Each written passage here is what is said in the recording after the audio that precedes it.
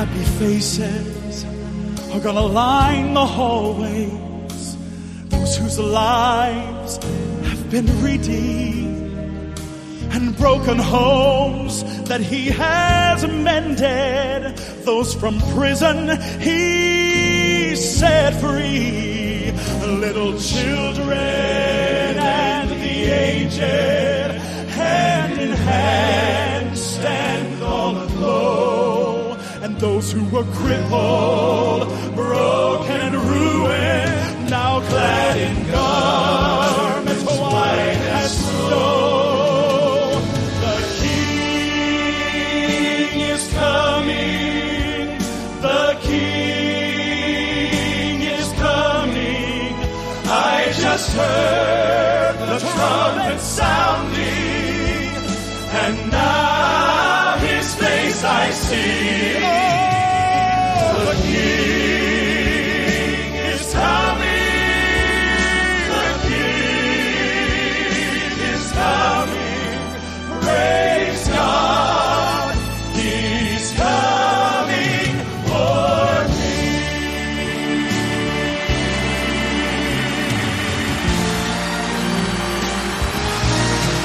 I can hear the chariots rumble, I can see the marching throng, and the flurry of God's trumpets spells the end of sin and wrong.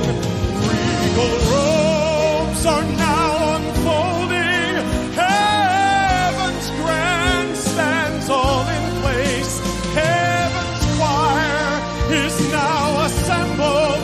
Start to sing Amazing Grace, for King is coming, the King is coming. Oh, I just heard the trumpet sounding, and now his face I see.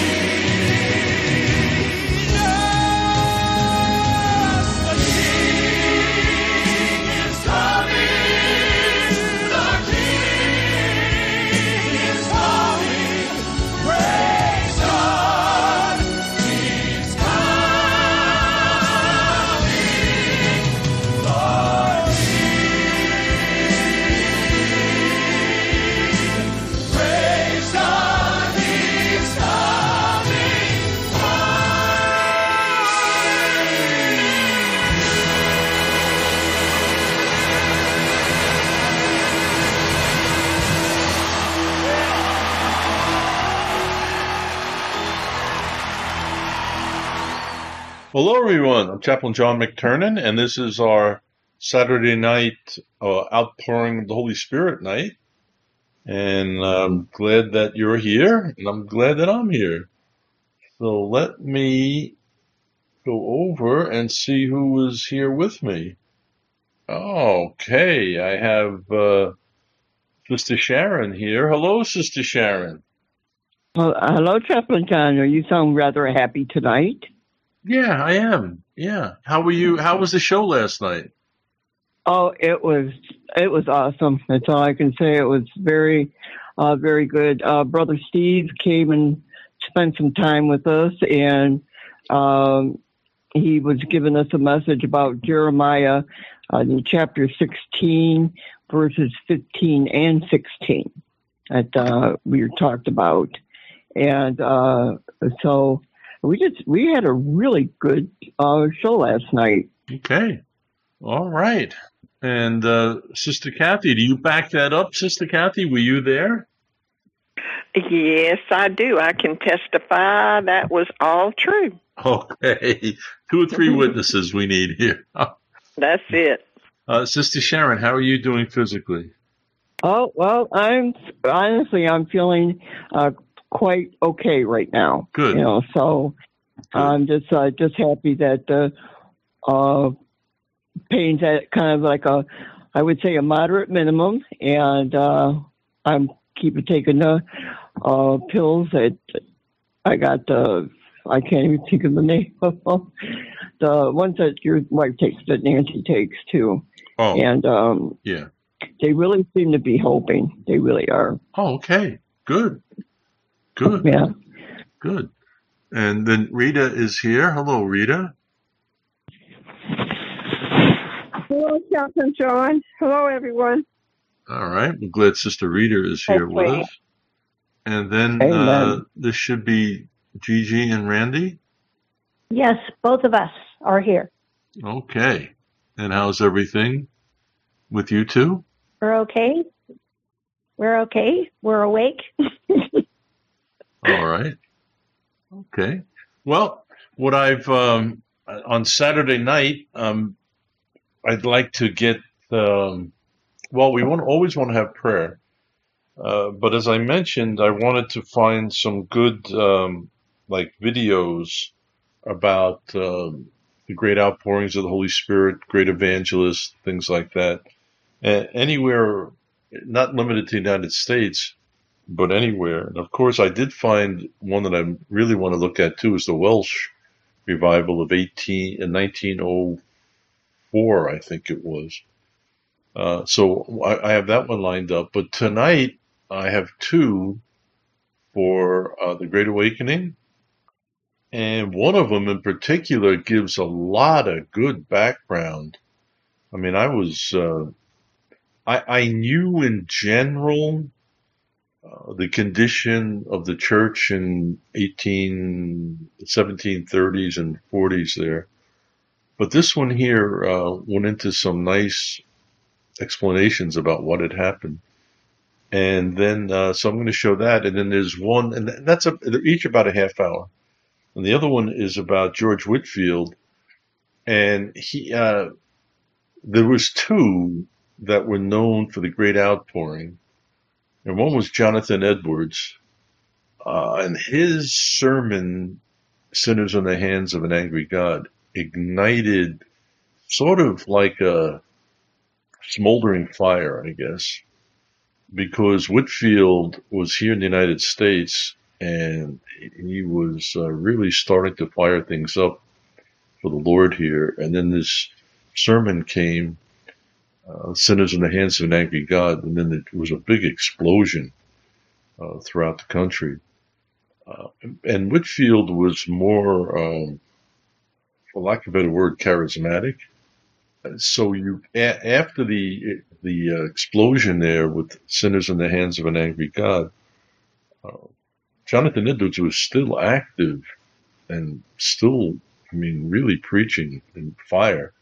But Whitefield was more bigger crowds out in everywhere, countryside, cities. Philadelphia became like the center of his ministry.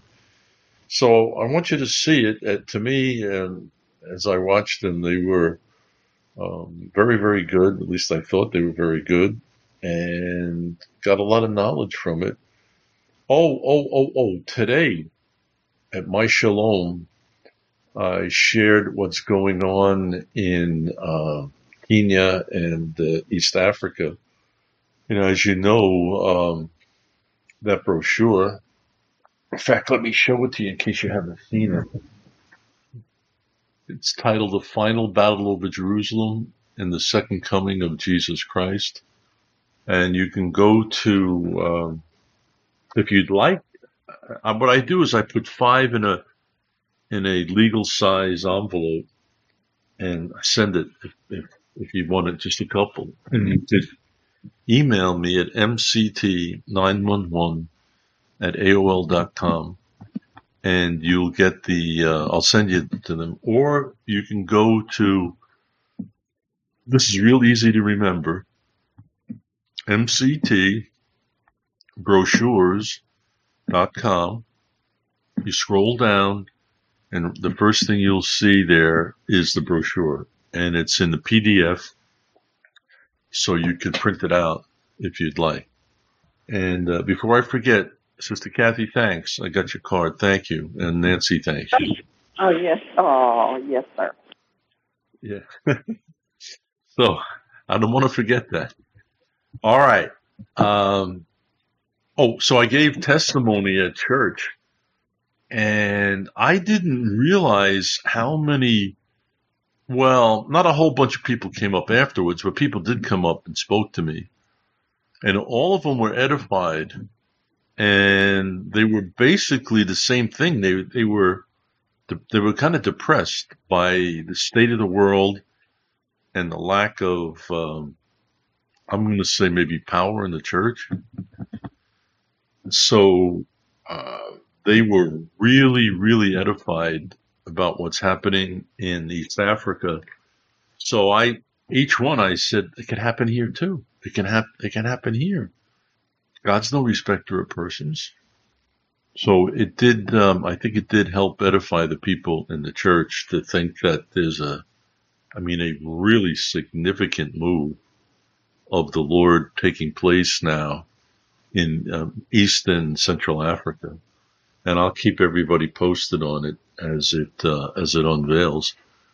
And I'll be going on I won't be going, I'll be speaking next weekend at a conference. 500 pastors are going to be there. They're all fired up.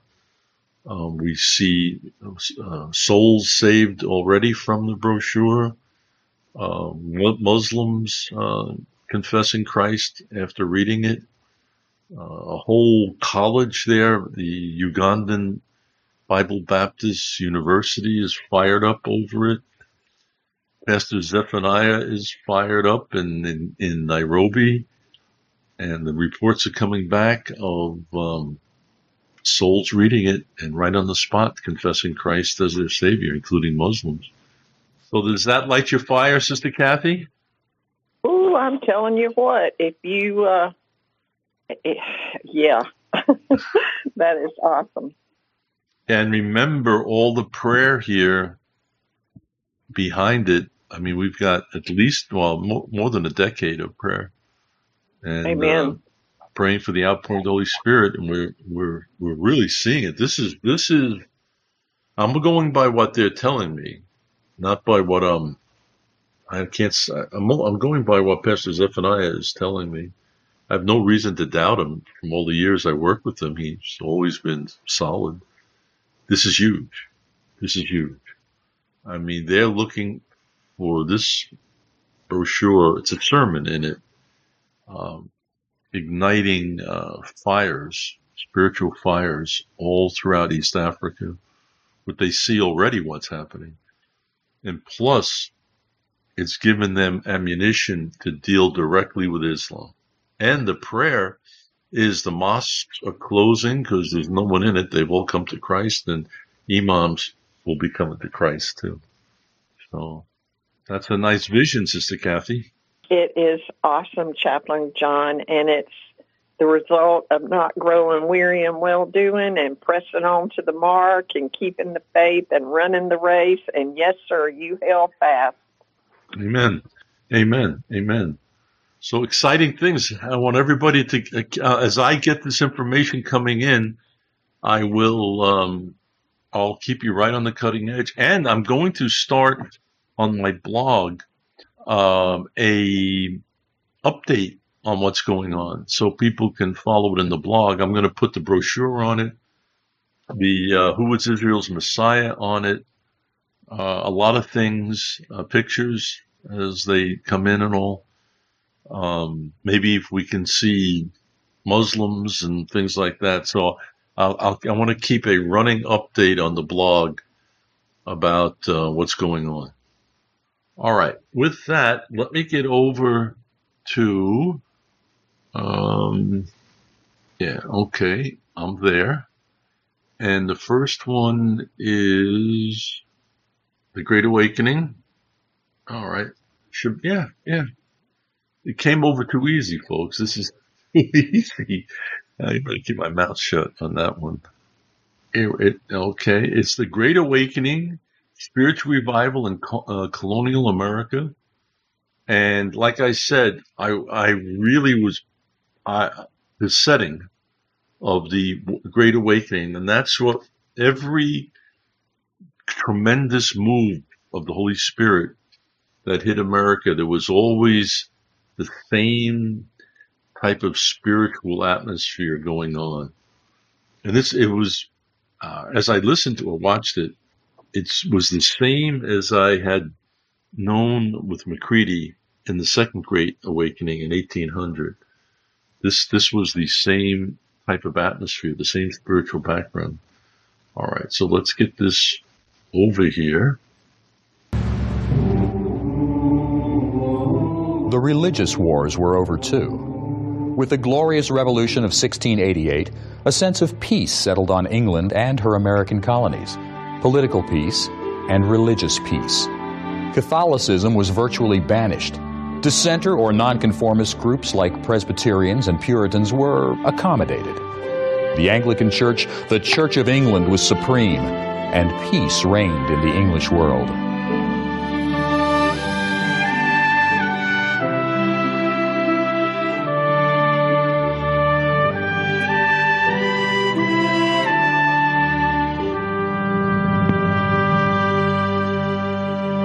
Whether we have not in a great measure forgot our errand into the wilderness is a solemn and serious inquiry. You have solemnly professed before God, angels, and men that the cause of your leaving your country and transporting yourselves over the vast ocean into this howling wilderness was your liberty to walk in the faith of the gospel and your enjoyment of the pure worship of God. Then had the churches rest, walking in the fear of the Lord. While many American colonists came to America for other reasons, the Pilgrims, like the later Puritans, came for religious freedom. The first Thanksgiving was celebrated in 1621, and God was praised for his provision of life and harvest. Over 100 years passed, and these feasts continued, but the spirit of Thanksgiving grew cold. The cares and concerns of a new land, a newfound prosperity, even the religious peace of the day, led America into a deep spiritual decline. New England, like Old England, fell into a religious sleep. Puritanism is dead. The Puritan zeal for building God's kingdom on earth had turned into a zealous pursuit of earthly riches. When you think of the bestseller in the 1600s being The Day of Doom, and the bestseller in the 1700s, Benjamin Franklin's Way to Wealth, you can see that people are much more interested in worldly success than in preparing for the future, as Michael Wigglesworth, who wrote Day of Doom, for example, would have wanted. With the coming of material prosperity, unfortunately, almost always there's a turning away from the Lord. Israel gave powerful manifestation of that in its history. By the time we get to the end of the century, people are already losing a sense of the fervency that had characterized the early settlers. We have a very powerful marking point in the 17th century, and that is the Halfway Covenant. The Halfway Covenant was a term given by critics, but it didn't start out as bad as it sounds. The Puritans, now called Congregationalists, were losing both numbers and influence. Strict membership rules required a personal testimony of conversion, which excluded an increasing number of people. The Halfway Covenant allowed the children of members to enjoy partial membership in the hope that one day they would profess Christ and become full members. The policy started in 1662. But by 1677, some churches were no longer bothering to distinguish between full and partial members. The churches had an increasing number of people who had no profession of faith in Christ.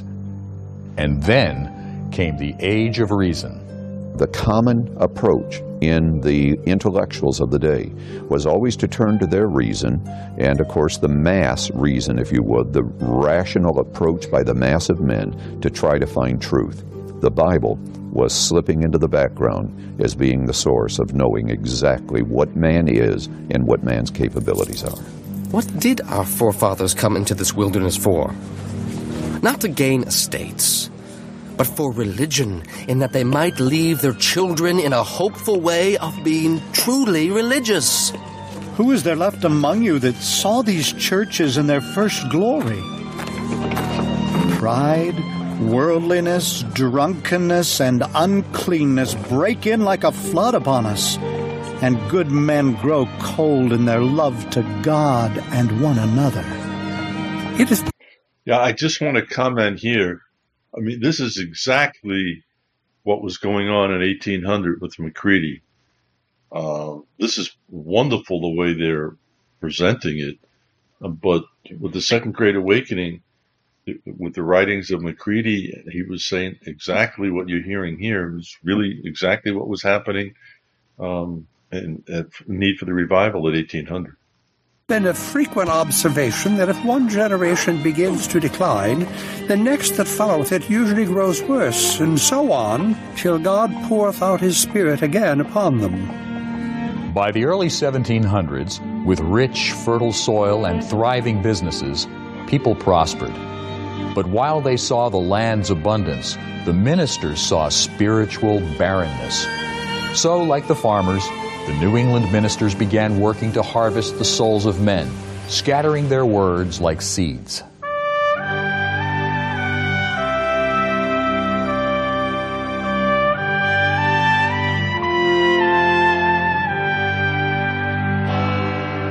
When the voice of God awakes not one, but thousands, it may be in a day when whole villages and districts seem as if arising and putting on new life. Things began taking root in New Jersey, where Theodore Frelinghuysen, a Dutch Reformed pastor, was riding a circuit between four churches. What made Frelinghuysen different was his fervent preaching that each person needed a personal conversion to faith in Christ, a doctrine minimized and even lost in many churches. In fact, many men joined the clergy as a professional choice and not out of a sense of religious duty. They had never experienced a personal conversion and so didn't preach about it. But this was the key to the awakening. Of late, there has been a greater stirring than ordinary. Many have been awakened to consider and inquire with a great deal of earnestness what they should do to be saved. Oh, that the same good Spirit from on high will pour out on the rest of the country. Stirring, awakened, saved. These are all terms well understood at the time. The Bible speaks about being dead in sin and being made alive when God grants forgiveness. The idea of resurrection, being raised from the dead, is also used. And it's the Spirit of God who does the awakening through the Word of God, the Bible. Believe on the Lord Jesus Christ, and thou shalt be saved, was the message of the Great Awakening. He that believeth on Jesus Christ hath everlasting life. The message was simple, direct, personal. It cut across doctrinal and denominational differences. It stirred people out of religious complacency. There was something they needed to do. They needed to believe on Jesus Christ as their Savior. Aristocrat or commoner, rich or poor, free or slave, all needed salvation from sin. All needed to be awakened from the sleep of death. Come ye sinners, poor and needy, weak and wounded, sick and sore, Jesus ready stands to save you, full of pity, love, and power. Neshaminy, Pennsylvania. It's here that the roots of the Great Awakening dug even deeper into the American soil with the building of a seminary. William Tennant, a Presbyterian minister, opened his home to train ministerial students. Education at that time, at the least, involved going to Harvard or Yale up in New England, and of course Tennant in Pennsylvania. In those days, it was quite a distance to go. And for many people, it meant going to Europe as well. So simply, there was a kind of a practicality about it. We need this school here for our people that they can get to. The Log College was at first an unfavorable nickname. There were many who opposed this crude seminary. But to William Tennant, a new start was necessary because the established schools didn't require or emphasize personal conversion to faith in Christ. One of the problems that the Presbyterian Church, as well as the other denominations, faced was the matter of an unconverted ministry. Gilbert Tennant, the son of William Tennant, for example, stirred up quite a controversy by preaching a sermon called The Danger of an Unconverted Ministry, because realizing the problem of having people in the pulpits who themselves were strangers to grace. Obviously, those committed to the revival and to the evangelical faith saw this as a great danger. Whereas others who were used to good church order, as long as you have the church organized and going in its fashion and the preacher is there preaching whatever the message is, well, then things seem to be covered, as you might say. And so there was this split there about this stress that the revivalist placed upon the necessity for a regenerate pastorate. Beloved brethren, you have often heard your danger described. You've had many a call by the word and providence of God, as well as by your own consciences. And are you not awakened yet? The heritage of the Log College is enormous. Of course, at the immediate time, you had Tennant training not only his sons, but other young men for the ministry. They would imbibe the evangelistic, revivalistic theology of William Tennant and went out and preached it throughout, first of all, Pennsylvania and the Middle Colonies, and then further along. But there's also a long-term heritage to the Log College. In a sense, it broke the educational monopoly of New England. No longer did you have to go up to Harvard or Yale necessarily, or overseas for education, but now there were other schools coming up like the Log College. In fact, many new schools grew out of the Log College, even though it closed in 1747. Currents of spiritual awakening stirred in several communities, providing a taste of the Great Awakening. While God was so remarkably present amongst us by His Spirit, there was no book so delighted in as the Bible, and no place so desired as God's house. Jonathan Edwards and Northampton, Massachusetts. What happened there will be unforgettable. Edwards is referred to as the intellectual of the awakening. When he was 13 years of age, he went to Yale. So there was a tremendous amount of brain power at work in the man himself. Edwards was a precocious student, was himself extremely gifted in the study of theology, was to inform himself of the philosophies of his day. It is not uncommon for the history of philosophy to refer to Edwards as one of the three greatest American philosophers who have ever been, and he is regarded as the first. Edwards was ordained in 1727 and assisted his grandfather, Solomon Stoddard, as pastor of the large and prosperous Northampton Church. When Stoddard died, Jonathan Edwards became the pastor. More scholar than pastor, Edwards studied 13 hours a day. He was convinced that a personal conversion experience with Jesus Christ was necessary for salvation from sin, not just attending church, being baptized, or participating in communion. He set about dismantling the halfway covenant. Edwards simultaneously closed and opened the church doors. He created stricter membership rules, but reached out with the gospel message, seeking sinners who would repent and come to God. He was not flamboyant. His preaching was measured, reasoned, and written. His style could have or should have put listeners to sleep, but it had the exact opposite effect. The things I have observed in this town have been extraordinary. God has been working much beyond His usual way. Almost every person in this town, old and young alike, are concerned about the great things of the eternal world. The work of conversion is being carried on in a most astonishing manner. The work in this town and some others about us has been extraordinarily universal, affecting all sorts of people, both good and bad, high and low, rich and poor. Everyone is concerned about salvation. This present world is only of secondary importance to them. The only thing in their view is to get into the kingdom of heaven. I think that more than 300 souls have been savingly brought to Christ in this town in about a half a year. The best-known sermon by Jonathan Edwards is Sinners in the Hands of an Angry God, preached at Enfield, Connecticut, at a time when the Great Awakening had already swept throughout New England. Edwards came with the deliberate purpose of trying to awaken these people to their need of Christ. His images are fascinating because they show his knowledge of how to move upon the human heart. And yet at the same time, rhetoric never wins anybody to the Lord. It has to be the Spirit of God. Depth of mercy, can there be mercy still reserved for me? Can my God his wrath forbear, me the chief of sinners spare?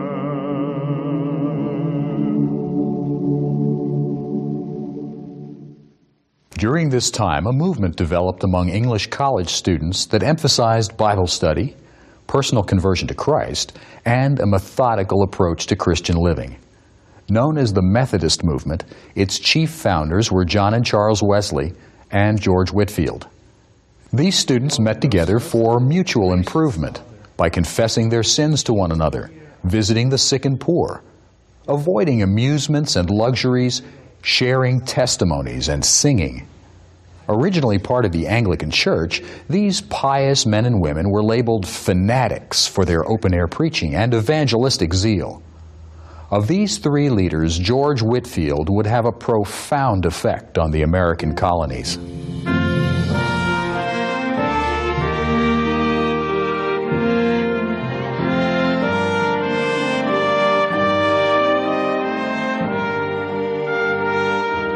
Oh, that I may be enabled to lift up my voice like a trumpet and to speak with a demonstration of the Spirit and with power. These parts are in a dead sleep.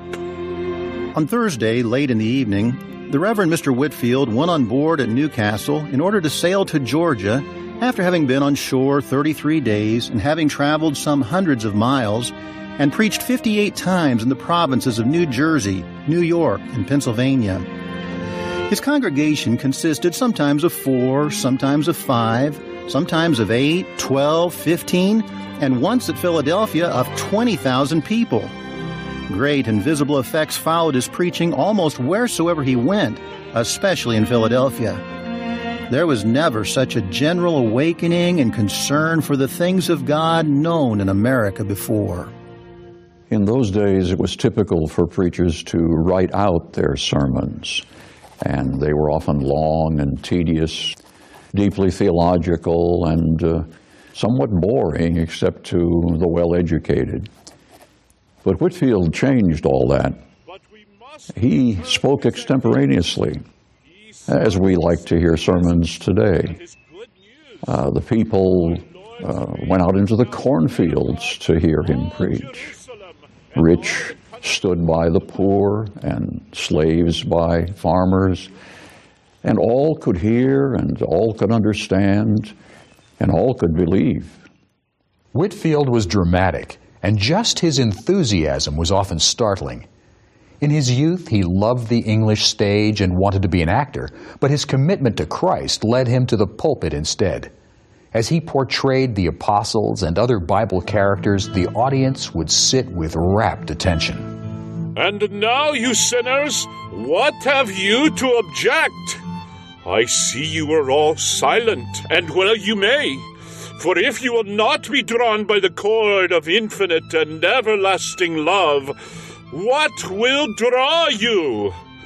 If the love of Jesus Christ will not constrain you, your case is desperate. Would anything I could do or suffer influence your hearts? I think I could bear to pluck out my eyes, or even to lay down my life for your sakes.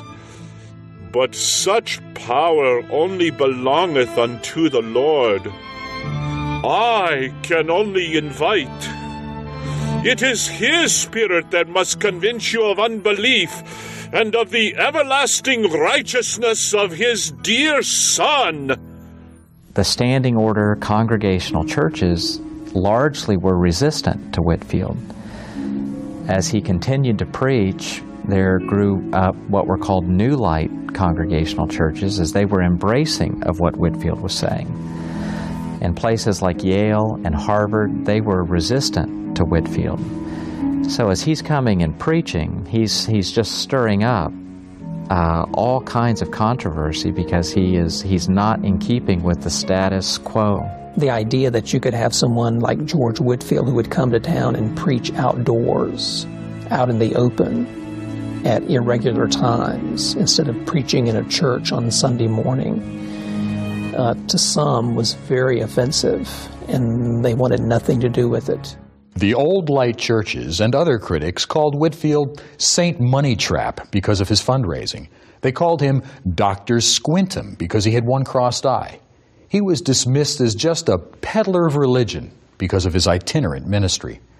Many of the established clergy felt that the Great Awakening was just some kind of emotional frenzy.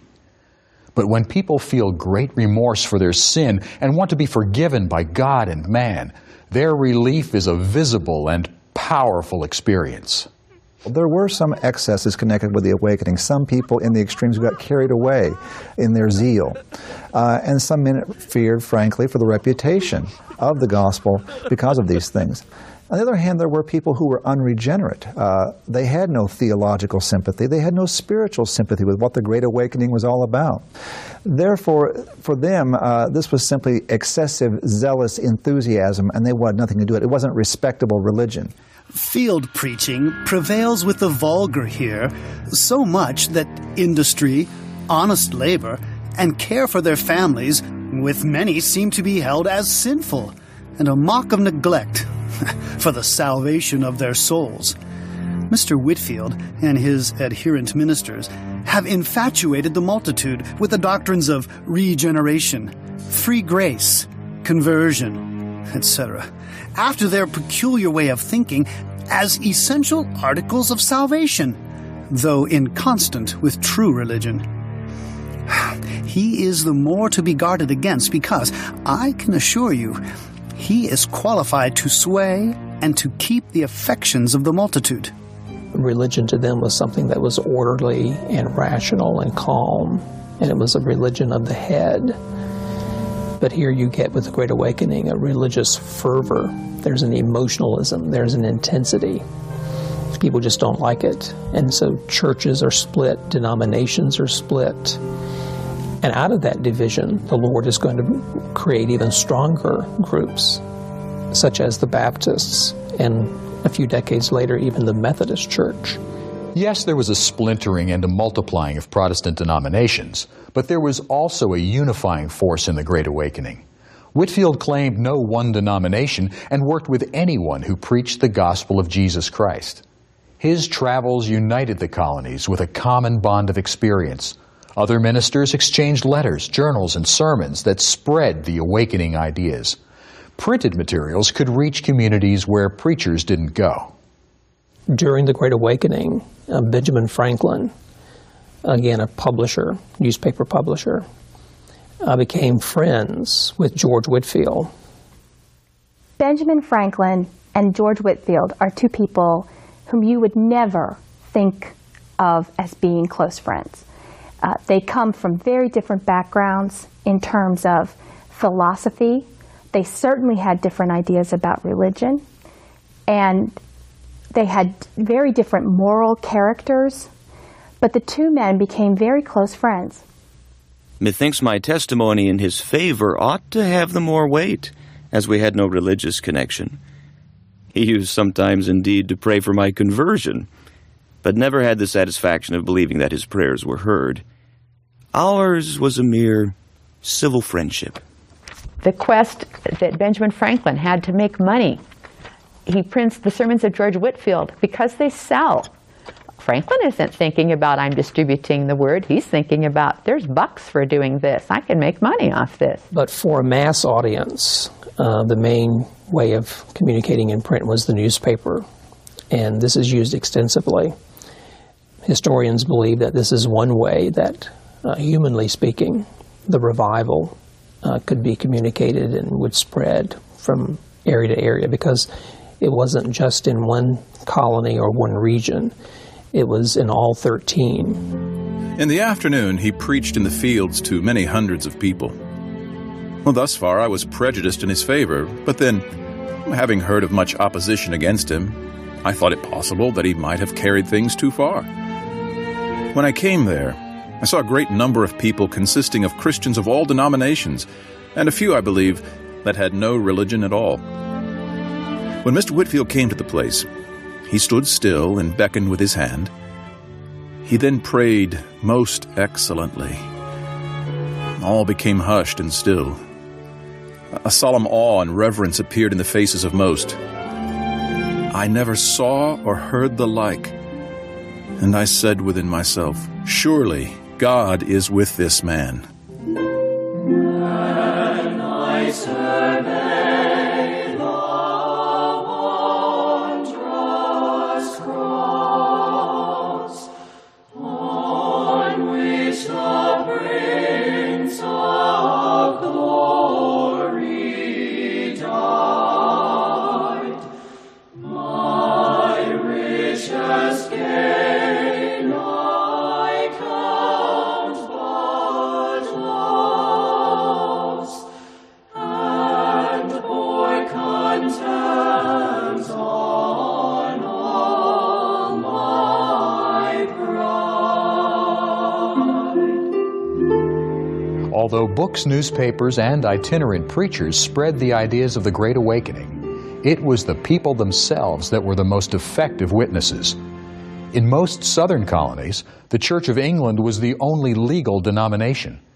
People outside the Anglican Church were called dissenters, and as the Great Awakening took hold, there were more and more of them.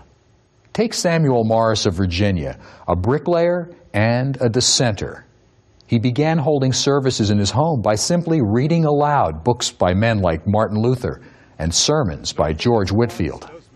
I invited my neighbors to come and hear them, and the plainness and fervency of these discourses being attended with the power of the Lord, many were convinced of their undone condition and constrained to seek deliverance. My dwelling house at length was too small to contain the people, whereupon we determined to build a meeting house merely for reading. By this single means, several were awakened. Samuel Davies, a Presbyterian, arrived in 1747 as the first regular pastor of the Virginia Dissenters. By that time, there were 7 meeting houses in the group. Davies was 24 years old and suffered from recurring illness, but he was also well-educated, highly respected, good with people, a poet, and an excellent speaker. He knew that as the first permanent New Light preacher in Virginia, he would face opposition from the Old Light Presbyterians as well as the Anglican Church leaders, and he had to obtain legal permission from the government for his congregations to meet. One of the problems that the pro-revival faction had to face in the South was the fact that often the Church of England, the Anglican Church, was the established church there. And probably of all the Protestant churches, the Anglicans were the least sympathetic to the revival. In New England, there were state Puritan churches, Congregationalist churches, but they were often pro-revival, so it wasn't as much of a problem. So when men like Samuel Davies came into Virginia, they had to face not only the preaching to the unregenerate and the other obstacles normally placed in the way of the gospel, they had to face a church hierarchy supported by the state, which was of at least very mixed support. In October 1748, besides the 4 meeting houses already mentioned, the people petitioned for the licensing of 3 more, which with great difficulty was obtained. Among these 7 I've hitherto divided my time. The nearest are 12 or 15 miles distant from each other, and the extreme is about 40. May the Lord induce faithful ministers from New England, or wherever they might be spared, to come and help us. Samuel Davies ministered to Native Americans and slaves, anyone who needed to hear the gospel message of salvation in Christ. His largest meeting house accommodated 500, but at times services moved outdoors because of the crowds. Samuel Davies was a very eloquent preacher, a very talented orator. In fact, one of the people who heard Davies speak when he was a young man was young Patrick Henry. Some historians believe that when Henry, during the Revolution, gave his famous "Give me liberty or give me death" speech, he was actually harking back to an address given by Davies at the beginning of the French and Indian War, when he, Davies, had tried to rouse up the colonists to the great cause at the time of danger. For us to pray.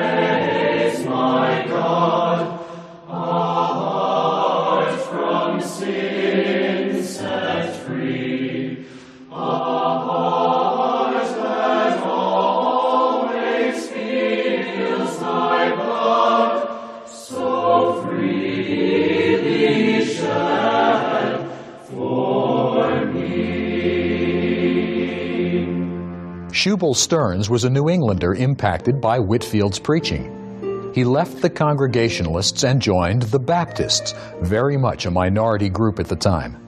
In 1755, he and his brother-in-law moved to Sandy Creek, North Carolina. You have the Great Awakening being transported from New England down to the South. And that's where a man like Shubal Stearns really comes into play, because he was a part of the first Great Awakening and then was used of the Lord with all of his limitations to transport the work of God to a whole new area of the country that benefited from it in the long term much more than New England did when the Great Awakening visited there. When Stearns began preaching at Sandy Creek, he had only a small handful of people, I don't think even a dozen in total. Yet within a few years, the congregation of that church had grown to about 500. And keep in mind, we're talking about the frontier here. We're not talking about an urban setting. For 500 people to come together for a Sunday service would be rather formidable. But even then, that's not where the Sandy Creek Awakening stopped. As these people were converted, they went out to other settlements along the frontier. And through South Carolina, North Carolina, into Georgia and Virginia, we had itinerant preachers of the Sandy Creek Awakening going about preaching the gospel, starting churches, till eventually the Sandy Creek Association became one of the biggest organizations, both of the Baptist and the revival in the South at that time. And with that start, today the Baptist denominations are the single largest Protestant group in the United States.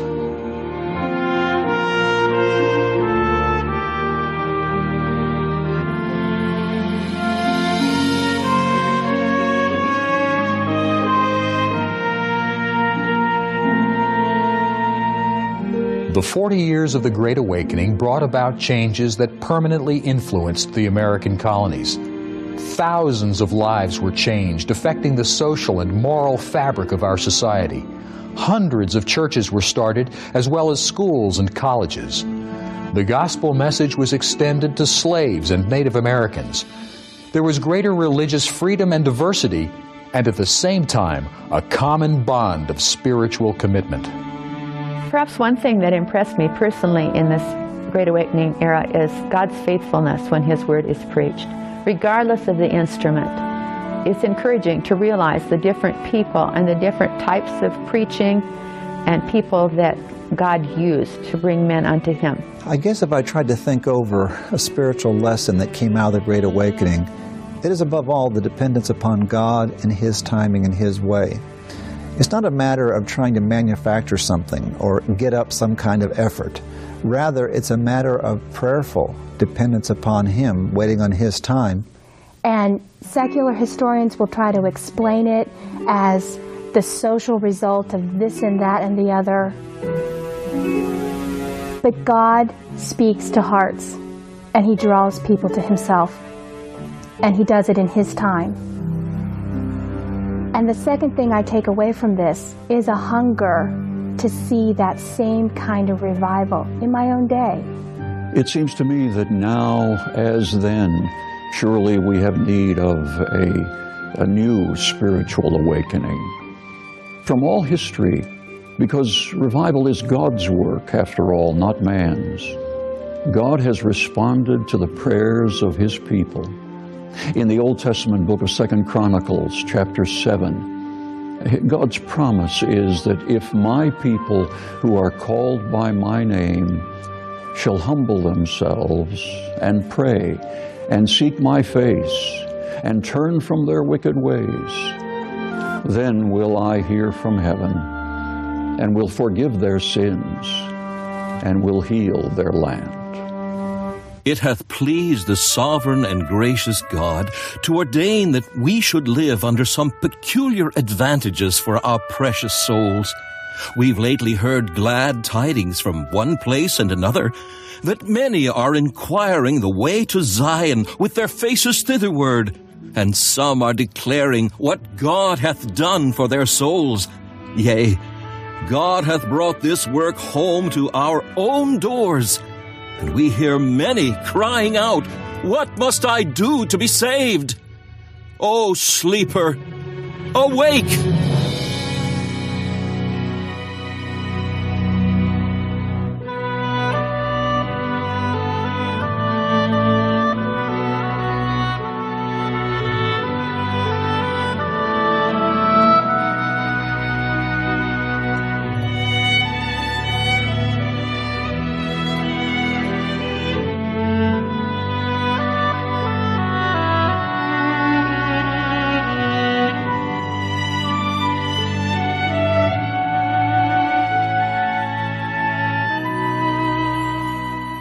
Well, I thought it was well done, and I like the call at the end to we need a great awakening, like they had back then. One thing I learned from it was the Great Awakening apparently was in two sections. It was New England, and then it moved south. So I kind of thought it was all happening at the same time. So it looked like it was a little fragmented there, which carried the Great Awakening in the South much closer to the American Revolution. But I thought it was really, really, really good. And let's get some comments and feedback on it. So let's go over here, and no, Sharon disappeared. No, she's here. Kathy disappeared. Yes, Sharon. What's your yes. Yeah? What's your take on that that video there about the Great Awakening? Well, I thought it was good and stuff. I'm not sure about how informative or anything that it was. And like you said, it seemed like there was like two different areas or something. Right. Like we weren't ready for that and stuff. So I did enjoy watching it and stuff, but and listening to it. And I'm glad you played it. I really am. Yeah. And there was some names there that I picked up, and the one guy I was aware of, but I wasn't aware of the Brauhauser from New Jersey. He's someone that I am aware of, but I didn't see that he was like I didn't know he was one of the original fire starters of the Great Awakening. Okay. And his name is a little bit more familiar to me, but probably hearing stuff from being up here in Michigan, I might have heard a lot of different stuff. But with you being from Pennsylvania, you would think that you would heard more about him. No, not being in Pennsylvania, but just from history. But I could see how he was a real igniter back then, and dead religion. Oh my, it was religion dead back? Wow, it was really dead, and God threw a bomb into that deadness, and some powerful people. Now, one thing I want to check. He talked about Whitfield's farewell speech. Yes. But as far as I know, Whitfield, he passed away here in the United States much later than that. And in fact, I'm going to look that up right as we're talking now. That's a good thing. But they were saying that there's controversy as to whether he died overseas or here or where. I remember hearing that many years ago and stuff. So it'd be interesting to know. He died in Massachusetts, and I think he's buried in Massachusetts. Okay. All right. Let's take a look at George Whitfield. Okay. He died. He died here September 30th, 17. Wow. He was young. I thought he was older. 1770 in Newburyport, Massachusetts. He's buried at the Old South Presbyterian Church, Newburyport, Massachusetts. Yeah. So somehow I think they said 1841 he gave his farewell speech, and he spent a lot of time. He spent a lot of time in Georgia. I know. He started an orphanage there. I think Sister Kathy said is still going, and that was the main reason he was raising money, was for that orphanage in Georgia. But he only lived to be 55. Wow, and he packed a lot into those years. Yes, he did. Yeah, I just wonder if he wrote that farewell sermon because he knew he was sick or something. Well, I think it was 17. What year was it that he passed away again?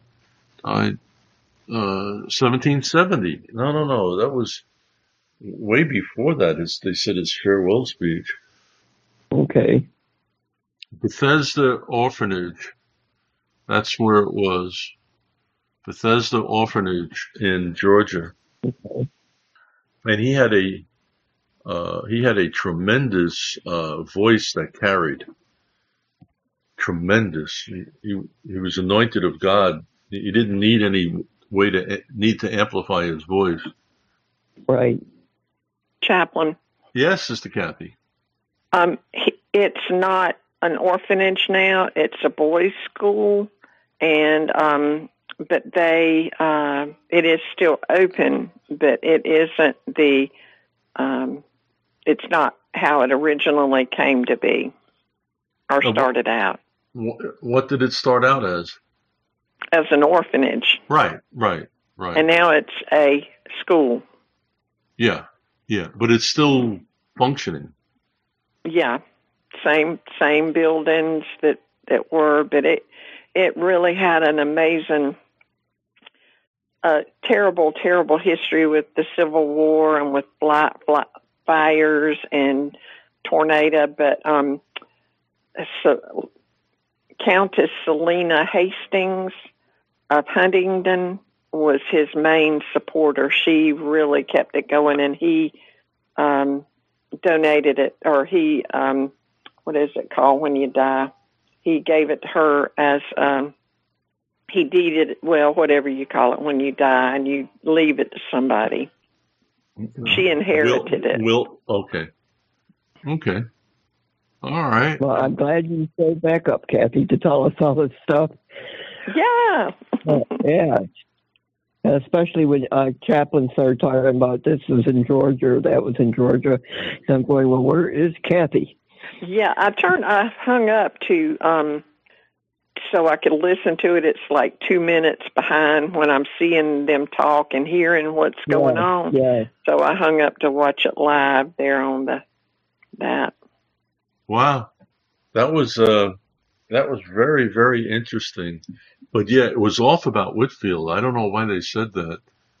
He preached on Sunday there, September 29th, 1770, and he went home and died, and he's buried under, I think I don't know if it's still there or not, but he was originally buried under the pulpit, I think. Under the parsonage, it says. Under the parsonage. So, okay. And let me see if there's anybody else there that maybe has some questions. All right. Sister Rita, any comments or questions? No, I just found they were interesting. Okay. And also, one thing I did find interesting was that the people had to travel. A lot of people, I think, in my opinion, is that they had to travel a long ways to hear somebody preach. Because I don't think those places were in a metropolis, were built in a metropolis place. Well, you're right. So, like, they would have to travel in a horse and buggy sort of thing. Yeah. And that would take a lot. Because, I mean, for them to travel, I don't know how long it would take you to travel a horse and buggy if you have to go 40 miles. Exactly. So it took up, they would probably leave, it depends upon how far they were from the church, but they would be a lot of them would be an all-day event. They would have to travel 2 or 3 hours, and then church was usually long. They had, and then they'd have to come home. So yeah, it was an all-day event back in those days. And Chaplain? Yeah, Sister Kathy. Twizzle wants to know the name of the video because she wants to post it on Facebook.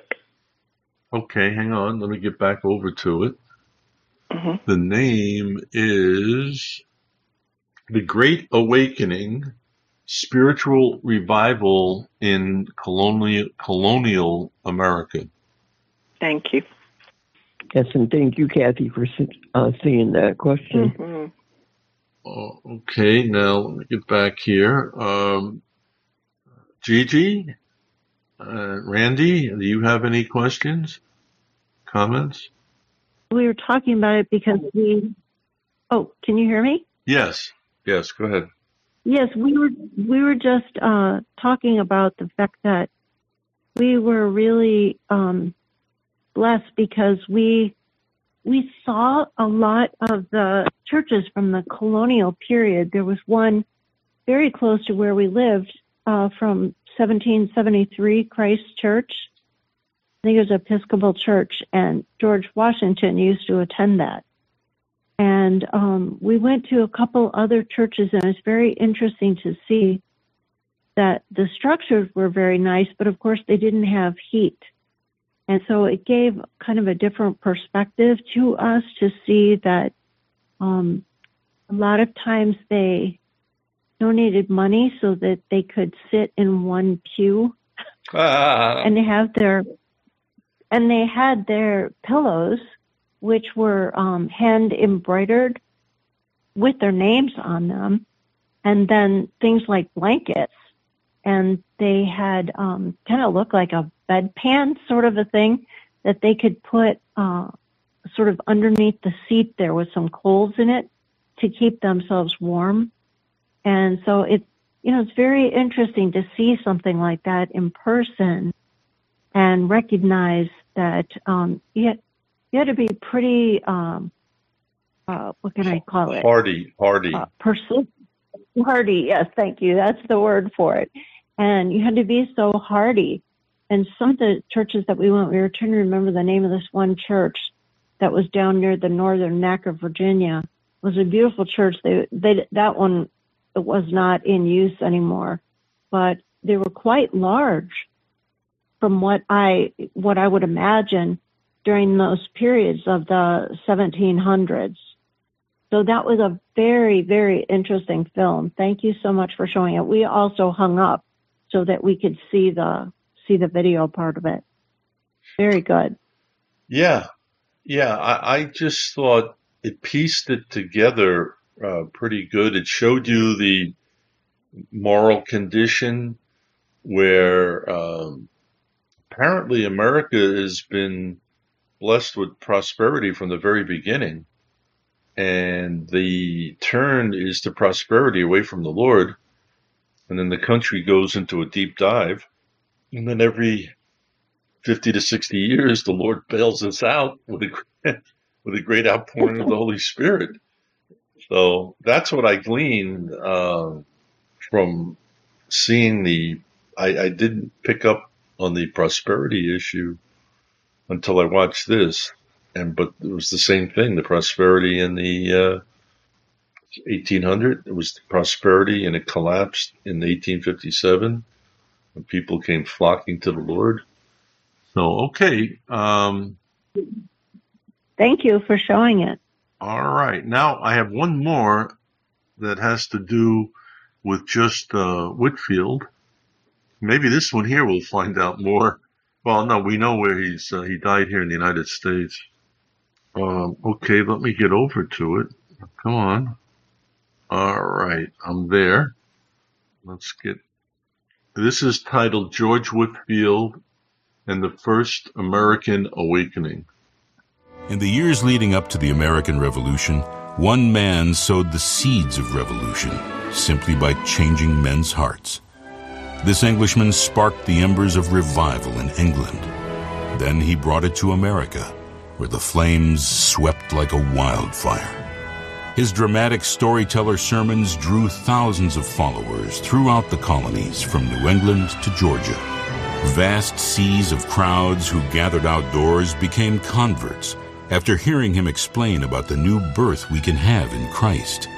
The pulpits of the churches were closed to him, in both England and often in America.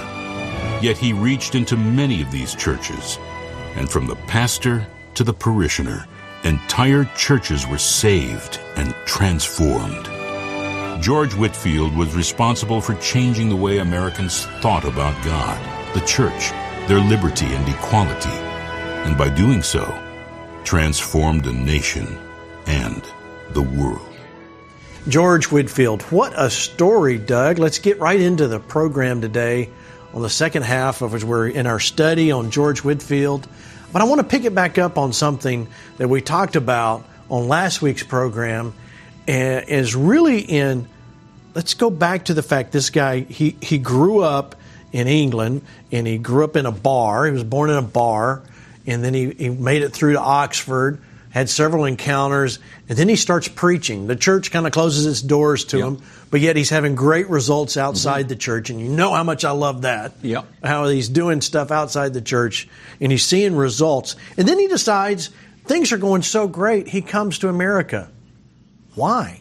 Well, I mean, I thought that too, because he was the rock star of the day. He preached to over 1 million people in the London area, but it was a spiritual thing. It was that prophecy that we had mentioned, and he saw that Christianity had to move west and go to the colonies, and he was about to take that experience that had changed him, because he knew it would change individuals and even change the whole country. So he gets. How did he get? Did he?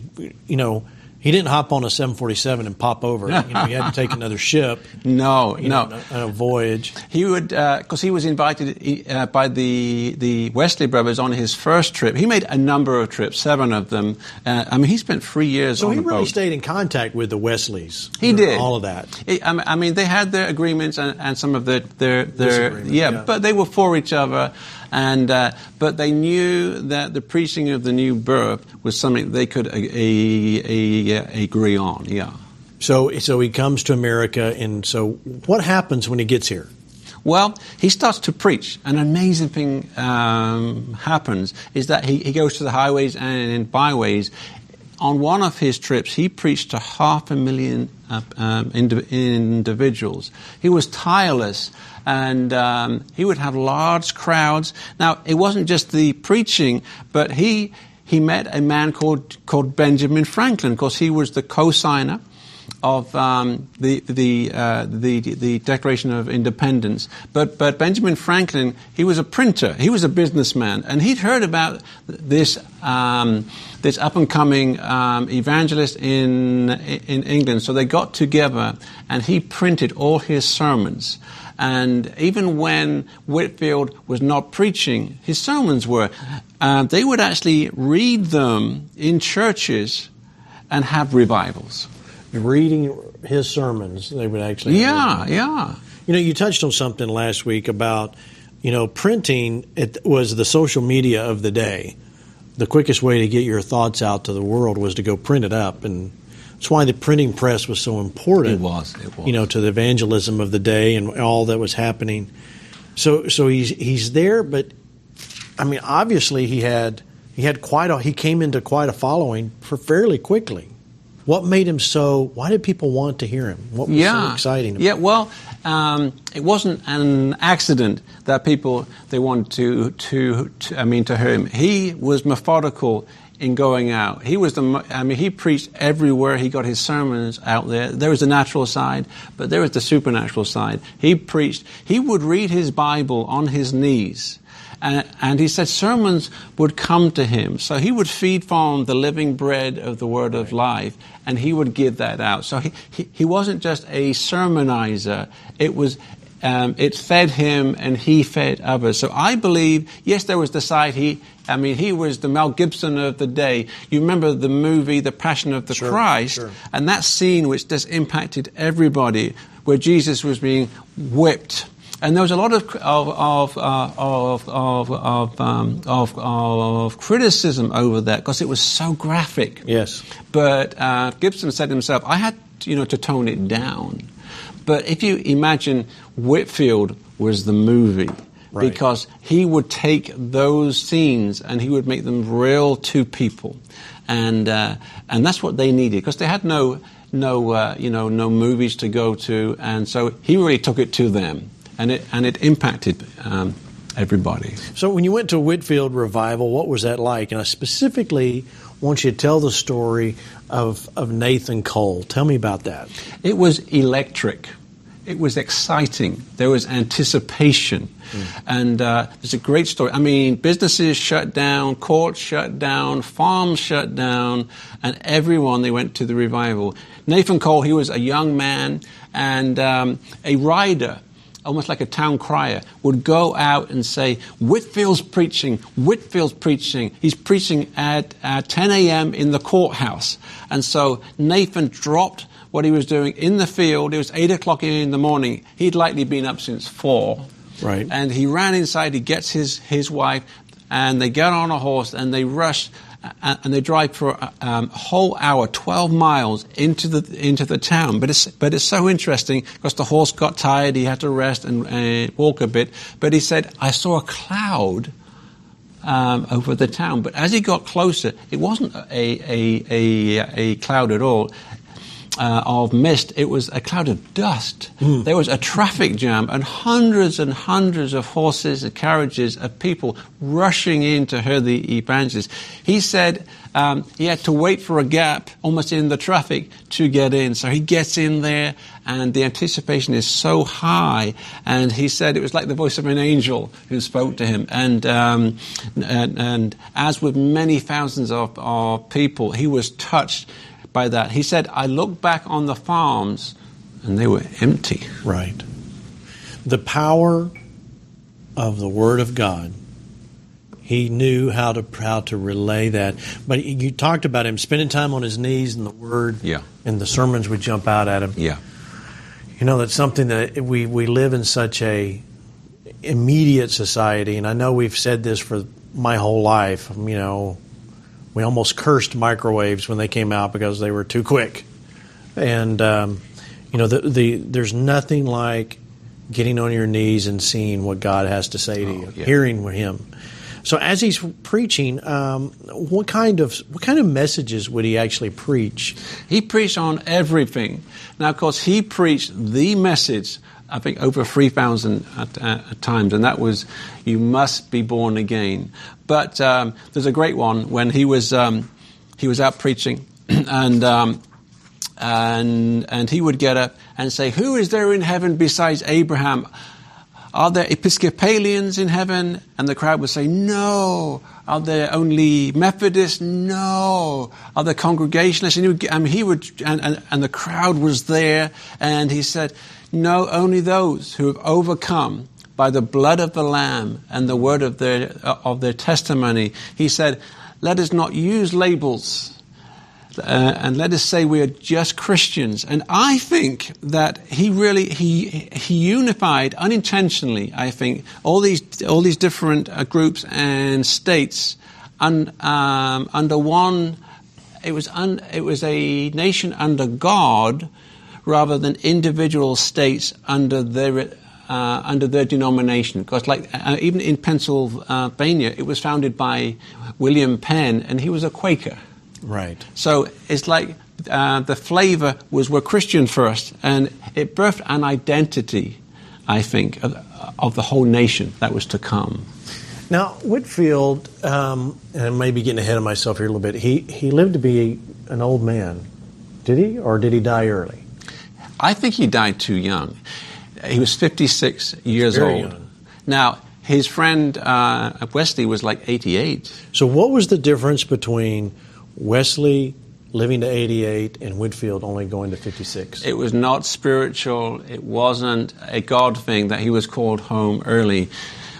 Whitefield, he got what he said. He said, I would rather wear out than rust out. He did not take care of himself. He kept a very punishing schedule. I mean, he would preach all day, he would ride all night, and then preach again. Here's just a 9-day excerpt of his life. It said he visited the sick, the imprisoned. He entertained with guests. He was in Pennsylvania. He dined with William Penn's heir. He prayed with many individuals.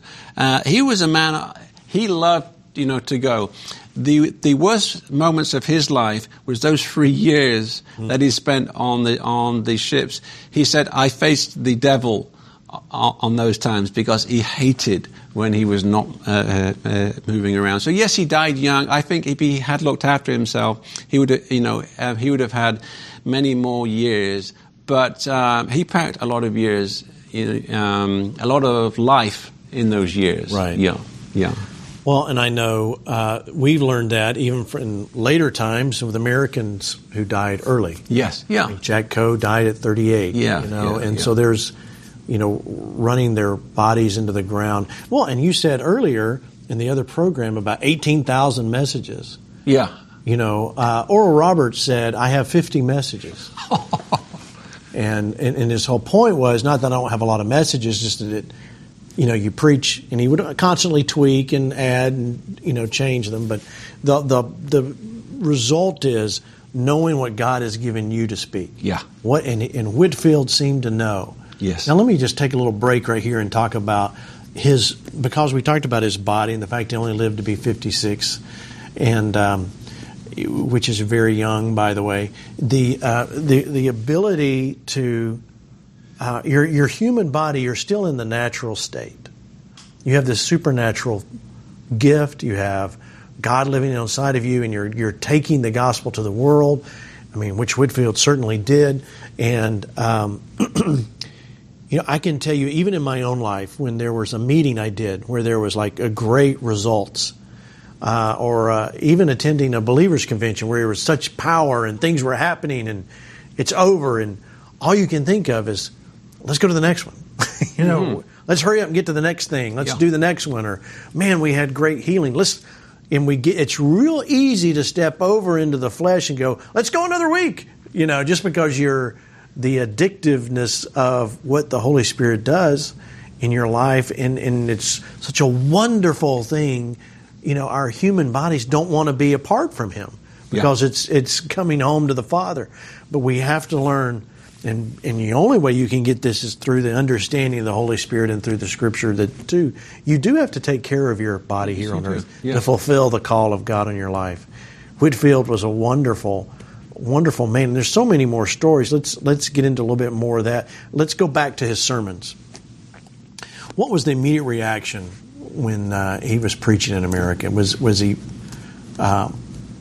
You talked about some of the people were coming. Was it that way everywhere he went? People would come in big crowds. He would have a remarkable thing happen many, many times.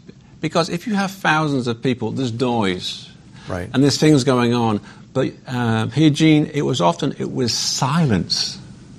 It was just pure silence, and it is rumored that he preached to 20, even 30,000 people, and but the silence certainly helped that. But I think it was more than that. It was just, I've been in services where you can cut the presence of God with a knife. There's the heavenly silence. I think it was more than just a natural thing. Absolutely. It had to have been to have the results that way. Yeah. Benjamin Franklin was pretty skeptical, wasn't he? Yeah, I mean, to be honest, I was too. It's like, are you kidding me? I mean, 30,000 people? How about 300? Right. No microphone and no amplification and all the noise outside. So it's a great story. Franklin is in Pennsylvania. He's listening to Whitefield, and so he's skeptical, but he's the scientist, of course, so he walked away as far as he could from where Whitefield was preaching, and he did a calculation. He kind of drew an arc and thought, well, there's the preacher, I'm here, and if I drew an arc, like an auditorium, right? If I give everyone like 2 foot by 2 foot, it wasn't 20,000 who could hear. He calculated that 30,000 could hear that man preach. That changed me. I thought, man, that's true. That's not just preaching, That's facts. Yeah, that's facts. That's right. Which is great. How did, Franklin, he was, and most of us didn't know that, I'm sure maybe you never heard that Benjamin Franklin had such an interest in Whitefield and what he was doing. So was Franklin a Christian, or what did he believe? Well, he was Franklin. He called himself a deist, and a deist was a man who believed that God's there, but he doesn't involve himself in the affairs of man. So praying is useless. So he called him that, but he wasn't really, because he believed in prayer. And at the time of the Revolution, he encouraged the people to pray and invite God into their affairs.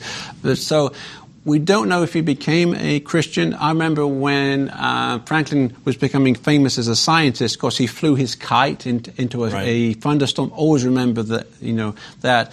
And Whitefield, he wrote to him and said, "I would now humbly recommend to your diligent, unprejudiced pursuit and study of the mystery of the new birth." So he's saying, study the new birth.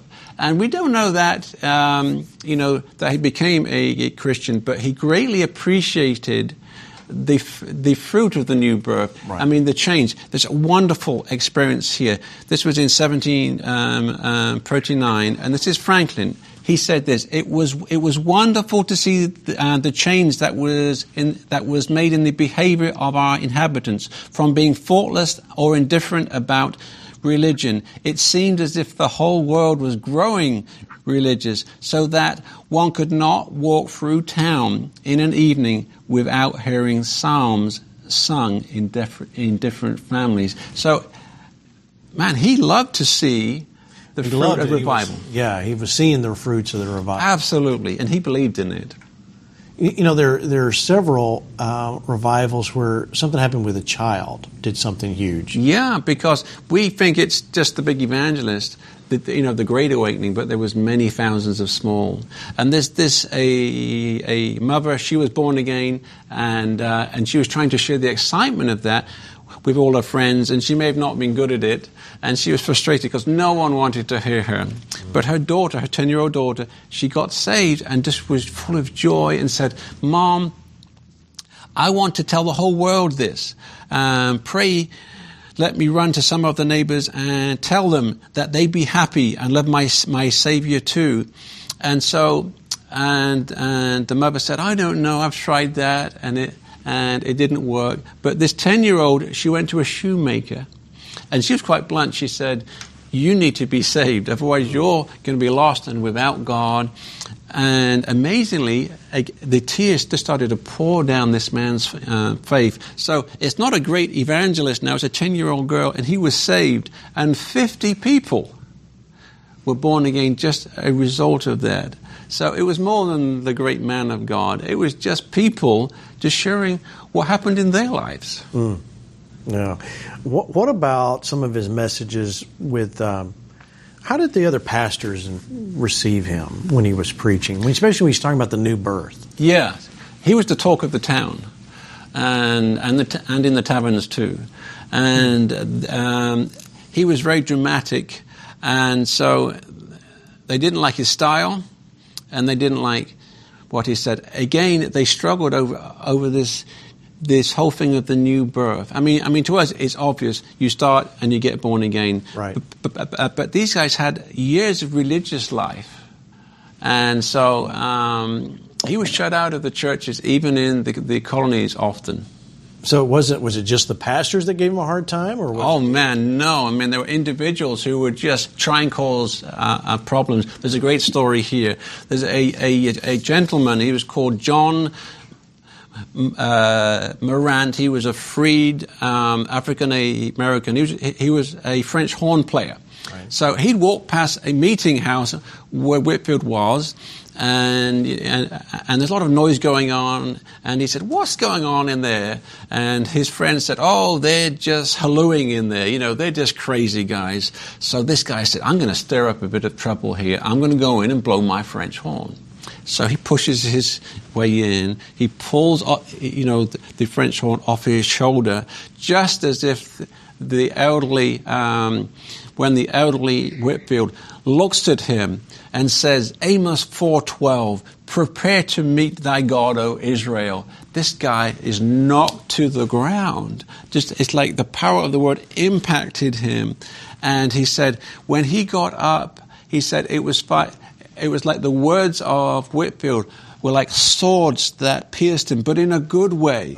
And he was transformed. There's another great example of a man in a bar, and they were all mimicking the preacher. Right. You know, and you know, because he would jump around, he'd cry often, and so they thought that was hilarious. It was free entertainment. Sure. So this man gets up and says, "I can do this better than you all." So he gets up. He's handed the Bible, and it's a verse of Scripture that says, "Repent and believe." So he just says, "Repent," and he can't speak. Wow. He just cannot speak. And so they're going, "Well, come on. I thought you were good at doing this and stuff." And he went home and he wept and he became a believer. So, there was a lot of controversy. So he was struck dumb right there in the... By reading, again, it's the power of the Word of God. Wow. I mean, I see that as a theme, don't you? I mean, for the whole lot. Absolutely. Tremendous. You know, and you're saying that, I remember back in the early 1900s at Azusa Street, those that would, they weren't trying to necessarily mock him, but maybe they were not going to say what they should be saying, or they had something that they would either stop, forget what they were saying, and on their way to say something, or they couldn't talk. It's the same thing. They were struck dumb and couldn't talk. Yeah. And some would just even forget what they were supposed to bring up at all. You know, they're like, "Oh, I don't know, I'll go sit down." So, amazing. And you're right. The Word of God, the power of the Word of God in this man. Well, I'm sure that in the bar that converts were had that night. Yeah, right. Yeah. Sure. So I'm just, oh my goodness. How did, tell me about politics and entering politics. That's a hot topic, you know. I mean, should we be completely outside or kind of, you know, inside? He was called the accidental revolutionary because he really had such an impact on the revolution that was to come.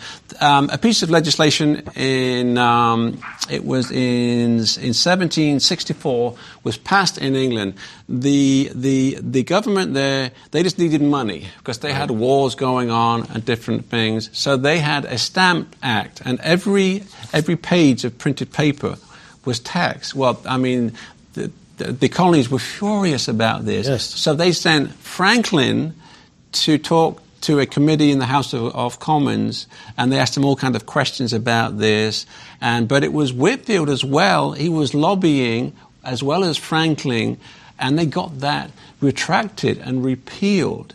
And so the colonies really saw that, man, this evangelist, even though he's born in England, he's speaking on our behalf. Yeah. And he's one of us.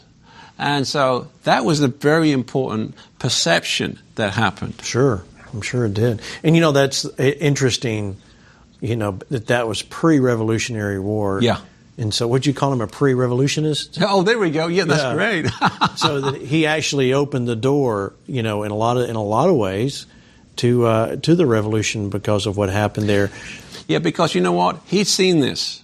He saw, and there's a quote here that I mean, the passage of that act was it was an attempt on the liberties of the colonies. He saw, as a young man in Protestant England, the non-Protestant European countries were trying to squelch and to put away with that and impose their version of Christianity. There was a 7-year war, and so he came over to the colonies, and he saw the British government were doing that. Right. And it really struck a chord in him that we must have freedom to defend, you know, our religion. And as the British government had taken up arms to defend their Protestant Christianity, I think he saw the writing on the wall and that the colonies would have to do that. I believe that, Eugene. Real quickly, because I only got like a couple minutes, tell me about the Boston Massacre in 1770. What did he do about that? Yeah, I mean, he was preaching, and that was when the British troops had had killed like 5 individuals. They were throwing insults, and someone said that snowballs were thrown, but these troops opened fire, and it was a big deal. But Whitefield, as soon as he heard about it, he ran. He got on his horse, and he went to Boston, and he comforted the families. So his heart is drawn to these guys who are almost being picked on by these big bullies. It's so interesting. Well, Doug, we haven't even gotten into. We're still not done with Whitefield. No, there's so many stories, but what a wonderful, wonderful man to study. I want to encourage you to go study Whitefield out yourself. Read some of it. There's plenty of written material. Go to the website, revivalradiotv.com, and go to the timeline. And on that timeline, you can see different things. There's some links that you can read about Whitefield, and you can kind of see what all that he did and his connection. That was 1700s. Now, it's interesting to remember Whitefield in the late 1700s that we kind of skipped over what happened in the Great American Prayer Revival, 1759, that went on right while he's there. So you can see when you start overlaying what things happened where and when, you see, this was God's great tapestry of how things all fit together. And it's just amazing. I know that you want to read more, so go to the website and see more about it. Thanks, Doug. What is our part today? What should we do in the last 30 seconds? What is our part to do when it comes to the story of Whitefield? We can only give what we have. And you might say, well, I'm not a big evangelist, I'm not big this, I'm just old me. Have you been born again? Right. Wow. Then you can give that. Has God spoken to you or touched your life? Then just give what you have. Don't think I don't have something. It's give what you do have. Right. And that's what we mean when we say, be the one. See you next time.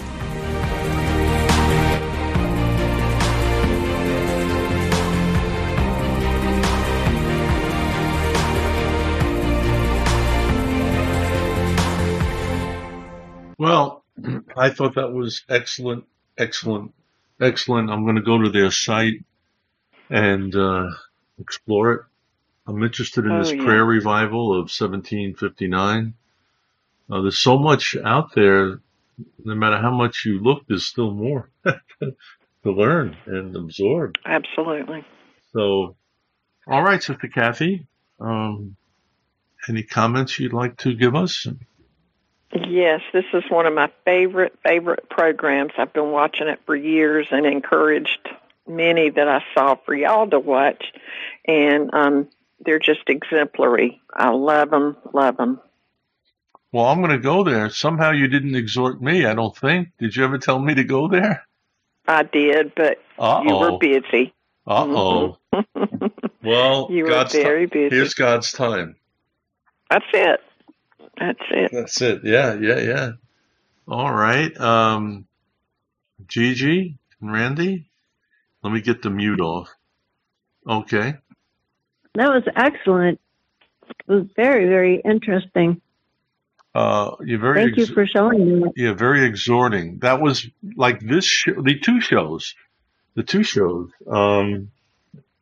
very exhorting, and to see the power of God where it was to see the gospel affected a huge percentage of the people.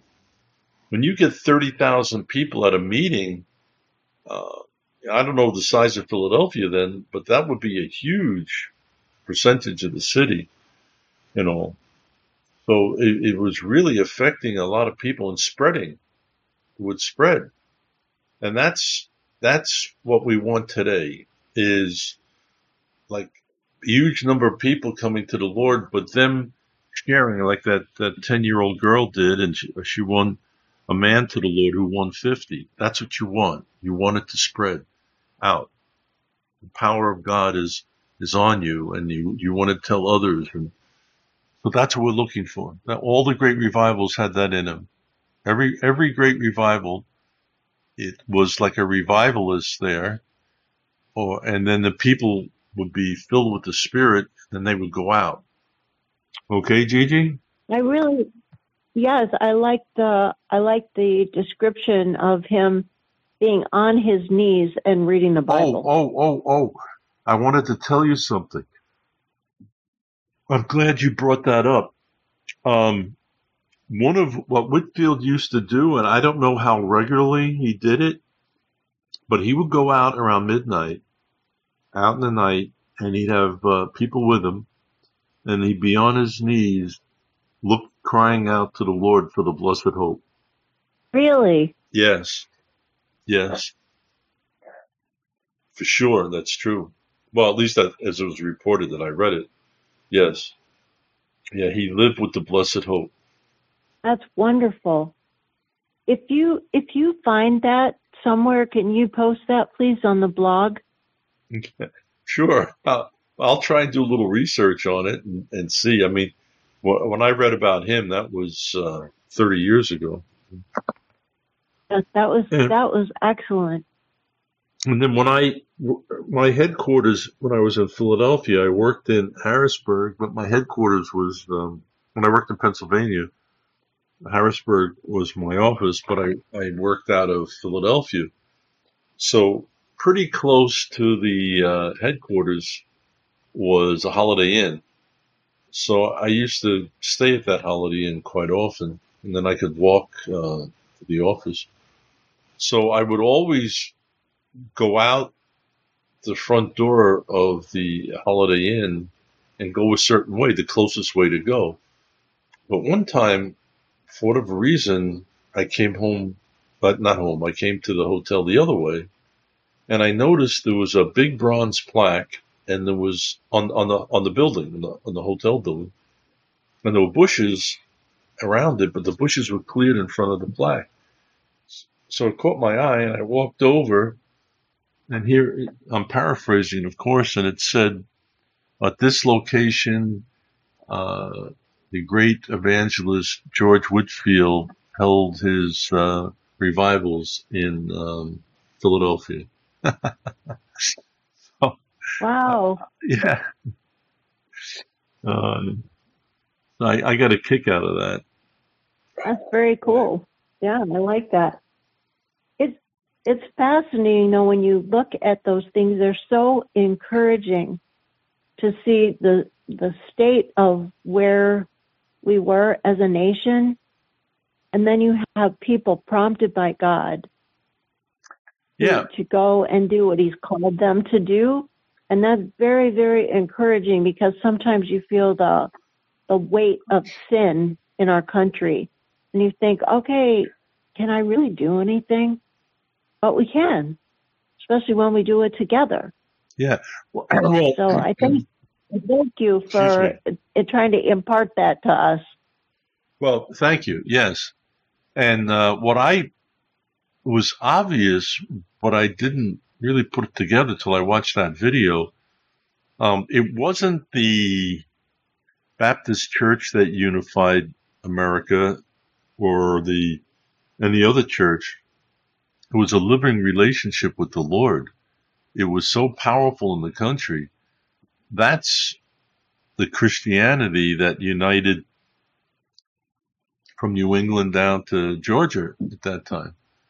So it wasn't like the Church of England in Great Britain or the Catholic Church in France. It was real believers in the Lord that was the unifying force. And that's throughout our history is what made America different than other countries. I could see it clearly. I saw it clearly from watching that video. It was real Christianity, not a denomination or a state church like the Lutheran Church in Germany and the Church of England, and that was not here. Which is incredible when you think about it. So we can still pray 2 Chronicles 7:14. Yes. Yeah. Yeah. When we go to pray, you could pray 13 and 14. Right? Read 13 and 14. Okay. Okay. All right. I will. We have Rita. Rita, yes, Gigi. Rita, any comments? Oh, I was just so impressed with the with the man, with Whitfield, that he was God filled. He was Holy Spirit filled. And then you look at where we are now in America and where they were back then in those days. You wonder if we could get to that point again. To what point?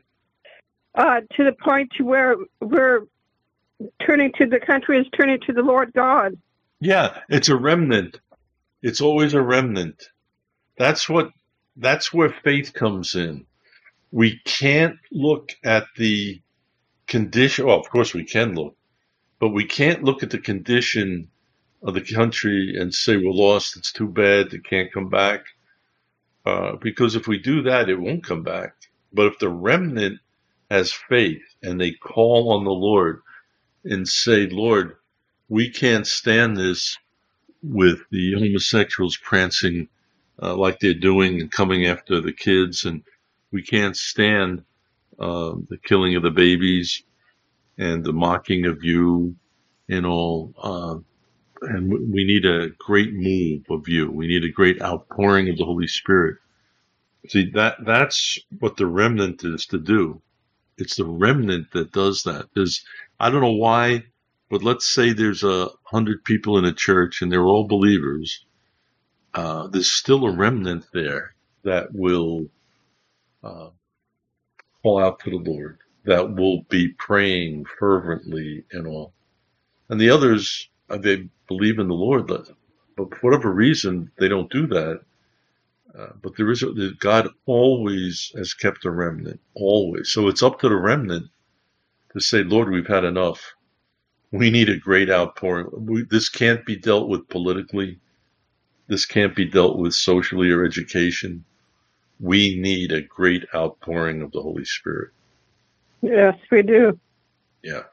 And we go by faith. Lord, you sent great outpourings in the past. We need another one, Lord, desperately. We need it desperately, Lord. Yes, Father, we do. Okay. And then we have Sharon here. That was very good, the second video, too. And I like how it said that at the end, he said that, well, you can keep looking and you think you found everything, and then you look a little bit more and you realize that there's a whole lot more to look for and stuff. And that kind of reminds me of Sister Kathy with her adventures to document everything that's going on around her area and the churches and all that. And because Kathy's very, very busy about that stuff. And how many of us just sit back and say, oh, well, okay. And I just really enjoy learning from these videos. But like that guy said, there's a whole lot more out there. Yeah, I'm going to go to that site and see what other videos. I mean, if they produce videos like that, they have more like that. I mean, we'll try and get all of them about the outpouring. Yeah. But that was absolutely well done. And I mean, we can go into other areas also. I want to find out more about that site. That was excellent, excellent, excellent. I do want to also do about the Welsh revival. I want to pick up about the Welsh revival. And I haven't said anything to Pastor Zephaniah yet, but he mentioned, here, let me get his emails. You might be interested in hearing. I think, yeah. Let me get his emails. Okay. Let's see. All right. This is from him, the 25th. I thank God I was able to get to Uganda, and the Lord is doing great work. I met with the academic dean of Uganda Baptist University and delivered 10,000 copies of the materials, and school senate is going to sit and discuss how they will produce more copies at their cost. They will be sending us updates inclusive of photos from the school And that's how we agreed they're going to help us spread the material, the whole of Africa. Ooh, I love that. That reminds me of what McCready said. We want to save, Lord, we want a great outpouring for the saving the sinners of Logan County. And by the way, Lord, the whole world. And that's 1800. God has remembered Abba Father International Fellowship. There's a lot of work here in Africa, and we want to start preaching online with you. It's a request from all pastors. Wow, next week we'll be going to preach in Momenas, the most populated Muslim area. Let us get ready for the gospel and distributing materials to the whole of East Africa. I will send more updates. I will send receipts. Wow. Oh, man. Lord, it's even better when I read it the second time. Wow. Thank you, Lord. Yes, amen. Amen. And, okay, let me see. He sent more. The final battle over Jerusalem and the second coming of Jesus Christ. We invite you to join for revival coming to, I can't follow him here, East Online Preaching. Oh, he's sending out an email to preachers here, the people on his mailing list. We'll be preaching at 4:30 to 6:30 East African time. More than 500 pastors will be attending the revival there. There will be a service of praying for the Holy Spirit. Oh, I love it. And to keep fire burning. Oh, now listen to this. This happened in 1930 in East Africa. Now God has sent his servant to bring revival again in East Africa. Keep praying for financial breakthrough, and many people will come to Christ. We will be in the most populated area of Muslims. Pray for safety and means of transportation. God bless you for your prayers. Together we can, in unity is power, as Paul wrote in Ephesians 4:2-3, when he was in jail in Rome. God bless you all. Pastor Zephaniah. There's some more. Okay, the rest of them is just they're talking about traveling and bringing speakers with them and things like that. So that's coming this coming weekend. That'll be taking place. So this coming weekend it will be two baptisms in Pakistan, and then two outpourings of the Holy Spirit there in prophecy preaching in Kenya. So, Sister Kathy, is that busy? Is that busy enough, or what? Yeah, I think that is what we call every iron in the fire that you have. No, I can throw a couple more in. And you will, I guarantee it. And they were edified. They were edified this morning at my shalom. Yeah, it is amazing. Yeah. When I was leaving, the pastor was leaving, and he brings his dog, not to the service, but he brings it to church, keeps it in the room. The dog gets separation anxiety, so he brings it. And so he had the dog, and I was petting it. Nancy, we were petting it. So I walked on, and he hollered. He said, "John," and I turned around and said, "That was a great testimony." Like that. Oh. They needed it in that church. They needed it. So, all right. Is there anyone else out there that would like to call in here? 717-409-5553. Otherwise, we don't want to go without praying. So, Sister Sharon, would you lead us in prayer, and we'll give everybody a chance here. Okay, I sure will.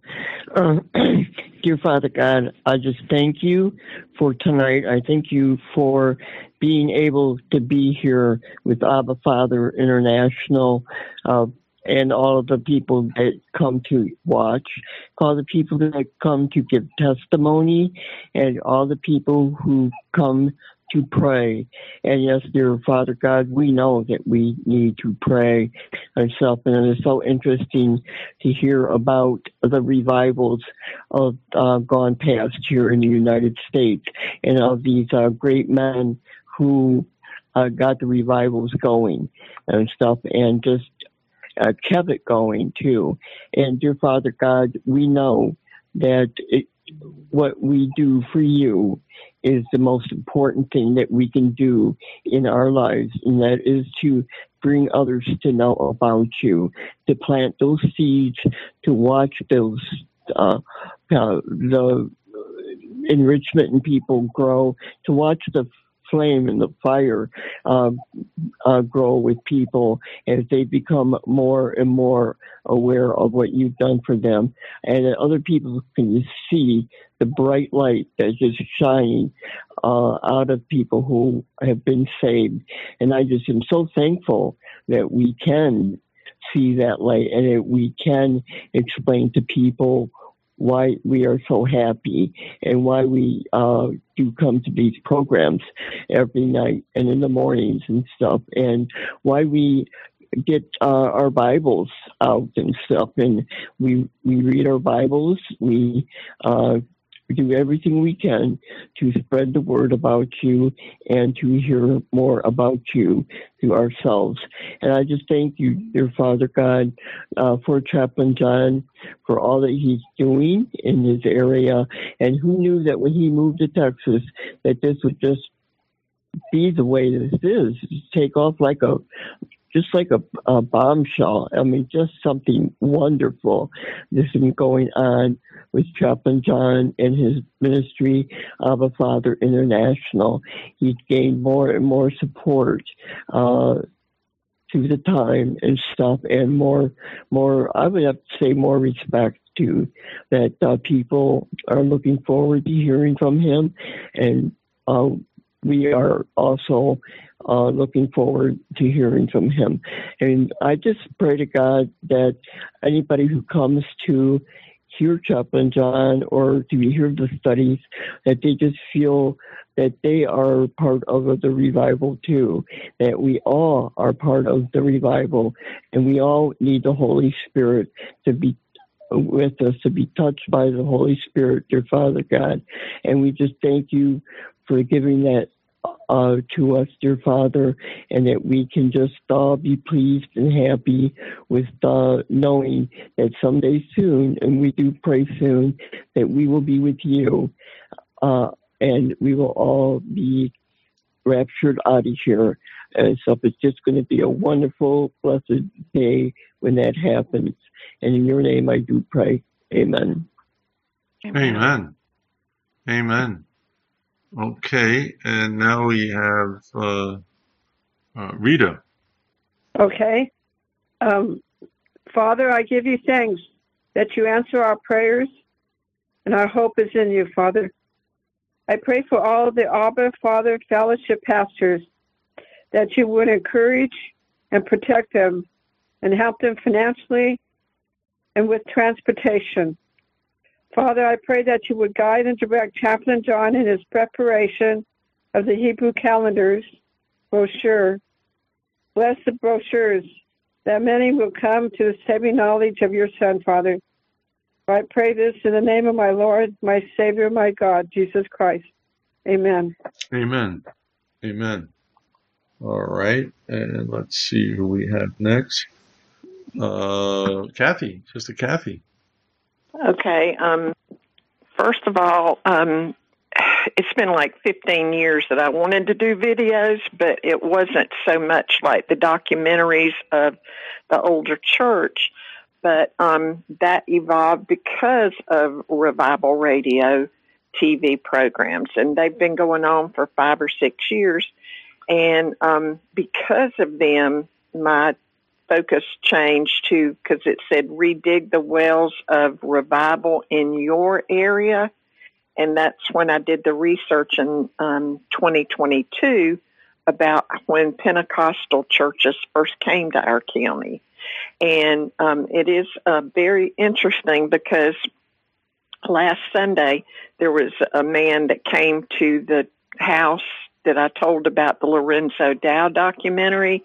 And at that point, I realized that it was such a blessing to be able to point somebody to something that they could find the Lord in, come to salvation. So it is very, very important to research where your community has been in the move of God. And boy, what a seed bed you have there in Houston. And also we have a new person in the chat, and it's Eyes of a Lady is the name of the person. So I don't know who it is, but it's I think their first time.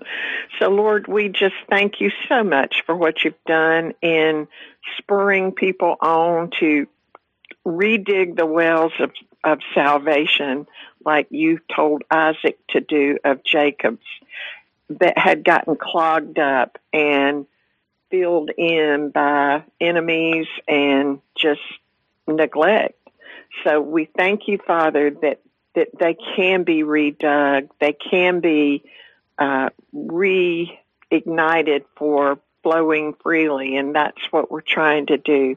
Thank you so much for the people that came before us, the memorials that they left, the testimonies that they left, the lives they lived, that we can all these years later still read John Wesley and Charles Wesley's journals, George Whitfield's journals, the Moravians' journals. It is so important to go back and read from their very words, penned by their very hand, the details of their life experiences. It is so amazing. I thank you for people like the Countess Huntingdon, Lady Selena Hastings, that fueled the fire of Bethesda Orphanage, and what a testimony that was. So, Father, we just thank you for having the children of Israel pull out one stone from each tribe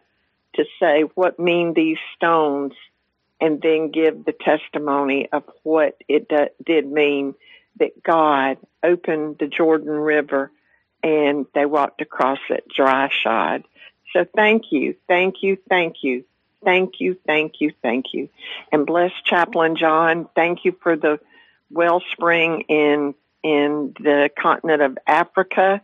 And oh yes, oh yes, oh yes, you are doing amazing things. And we love you, and we're so thankful to be part of it. Bless everyone in this ministry. Bless everyone that is fanning the flames of revival, stirring the flames of revival, invoking the need of revival and awakening. And we thank you that you're doing it. You're pouring out your Spirit without measure. You're great and greatly to be praised. And then the end will come. In Jesus' name, amen. Amen. Amen. Amen. And Sister Kathy, what's very interesting is in all these years I've been dealing with Zephaniah, this is the first time I've heard him mention that there was a move of the Lord in East Africa ever. I had no idea. He said 1930, so I want to find out more about it. Yeah, that would be very interesting. It was like shocking to me that he mentioned that in the email. Yeah, it was a shock to me too, and I'm like, wow, super deal. Now I know that there have been outpourings of the Holy Spirit throughout history in different places in the world. I know they've been in Africa. I know they've been in South America. They've been in Europe. They've been in Asia, but it's never. The reason America's unique is we've had it for like this pattern, and so many in our short history. That's why we're unique. God has had his hand on the nation. And even though this sin is awful now, we can't give up. We can't. We have to keep crying out to him, because I do believe he's going to do it. And there is that thing in college in Kentucky. Apparently that's still going. And then there's been others in colleges. There's been some churches that have had real moves of the Lord. So now it's up to the remnant to keep praying that the Lord is going to send another great outpouring that will shake the nation and go out and shake the world. Amen. Amen. Okay, I think the last one here, let me go take a look, is Gigi and Randy. Would you like to lead us in prayer? Yes, I did want to say I had looked up the outpouring in Kenya. Yes. And it was from September. I can't really do it on my phone very well, but it was from September to October 1927, and the person's name is Chilson, Chilson, and he held several gatherings in Kaimosi where he preached. And it's interesting. I can't get in. There's a very good website that's a missionary website, but it won't let me in there for some odd reason. But it's called The Overlooked Revival. The East African Revival was a mighty move of God. So that's exactly there. I just can't open the pages. That's exactly what I'm looking for. Exactly. Yeah, and it also says... I'm sorry. Hold on. Yes, Sister Kathy. It also says that the East African Revival was the Christian conversion movement that began in an Anglican mission station in northern Rwanda in the mid-1930s and spread throughout Eastern and Central Africa during the 1940s and 50s. And it said no one is, it said no event that marked it, but a Simeon Nisiambi was one of the key initiators, and he learned and taught in the church in Kampala, and also he was in Gahini, Rwanda. So there was a long experience of that from the third, well, like Gigi said, 27 to the 50s. So it's going to be very interesting. Absolutely. You mentioned... what did you mention about those? Name those two cities you mentioned. Well, it was, oh goodness. One was in Gahini and Rwanda, right. And Kampala, Uganda. Yeah, Kampala. That's the capital of Uganda. Right. Mm-hmm. Yeah. And that's maybe that Baptist college in Rwanda and Uganda might be from that outpouring at that time, the move of the Lord. I think it is. I really, really do. Yeah. Okay. Father, I thank you for today. I thank you for the edification of all these wonderful things we're learning, Lord, about the past. And we'll learn, Lord. Please lead us into what you did to Africa and what you've done in Asia and what you've done, Lord, in Europe and all over, Lord. So we'd love to learn about the outpouring of the Holy Spirit. So, Lord, we here believe that if we call on you in Jesus' name, Abba Father, that you obviously hear our prayers, and we're asking for one more, Lord, as we look at time before Christ comes for us. There's room for one more, Lord. You may be doing things during the tribulation period also, but there's one more here now for you before you come for us. So we're asking for that, Lord. Thank you, Lord. One more great outpouring of the Holy Spirit, just like you sent in the past, Lord. Lord, thank you for a man like Whitfield, Lord. He was a force of like nature for you. Thank you for him, Lord. And may you raise up many more Whitfields today, Lord, in the hour we live in. A massive move of your Holy Spirit, Lord. Thank you, thank you, thank you. We praise you and thank you now. In Jesus' name. Amen, amen, amen. Amen. Okay, well, I'll tell you what, I'm going to do the outpouring, the crying out to the Lord prayer, and then we'll close. Oh, John? Yes, hello. Yeah, John? Yes. Would it be okay if I read the 2 Chronicles scripture? Oh, yes. I asked you to do that. Go ahead, please. Okay, now you want me to read 13 and 14? Yes. Okay, so this is about Solomon, the Lord's promise to Solomon in 2 Chronicles 7. And this is the Lord speaking. If I shut up heaven, that there be no rain, or if I command the locust to devour the land, or if I send pestilence among my people. And this is 14. If my people, which are called by my name, shall humble themselves and pray and seek my face and turn from their wicked ways, then will I hear from heaven and will forgive their sin and will heal their land.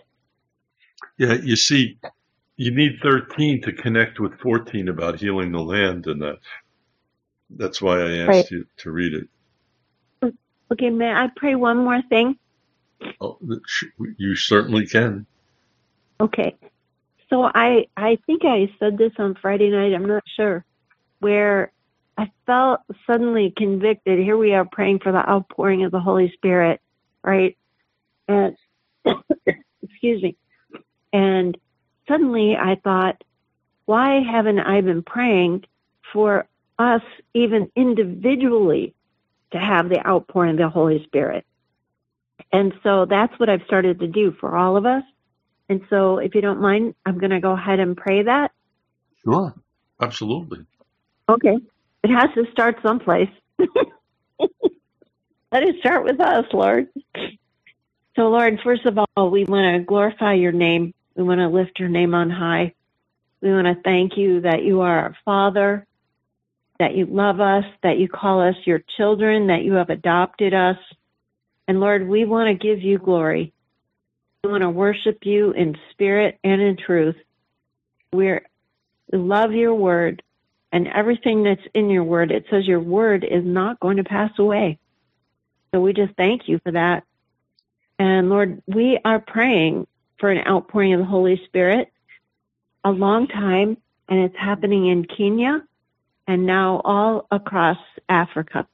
So we continue to pray for that. And we bless those pastors, and we bless Pastor Zephaniah.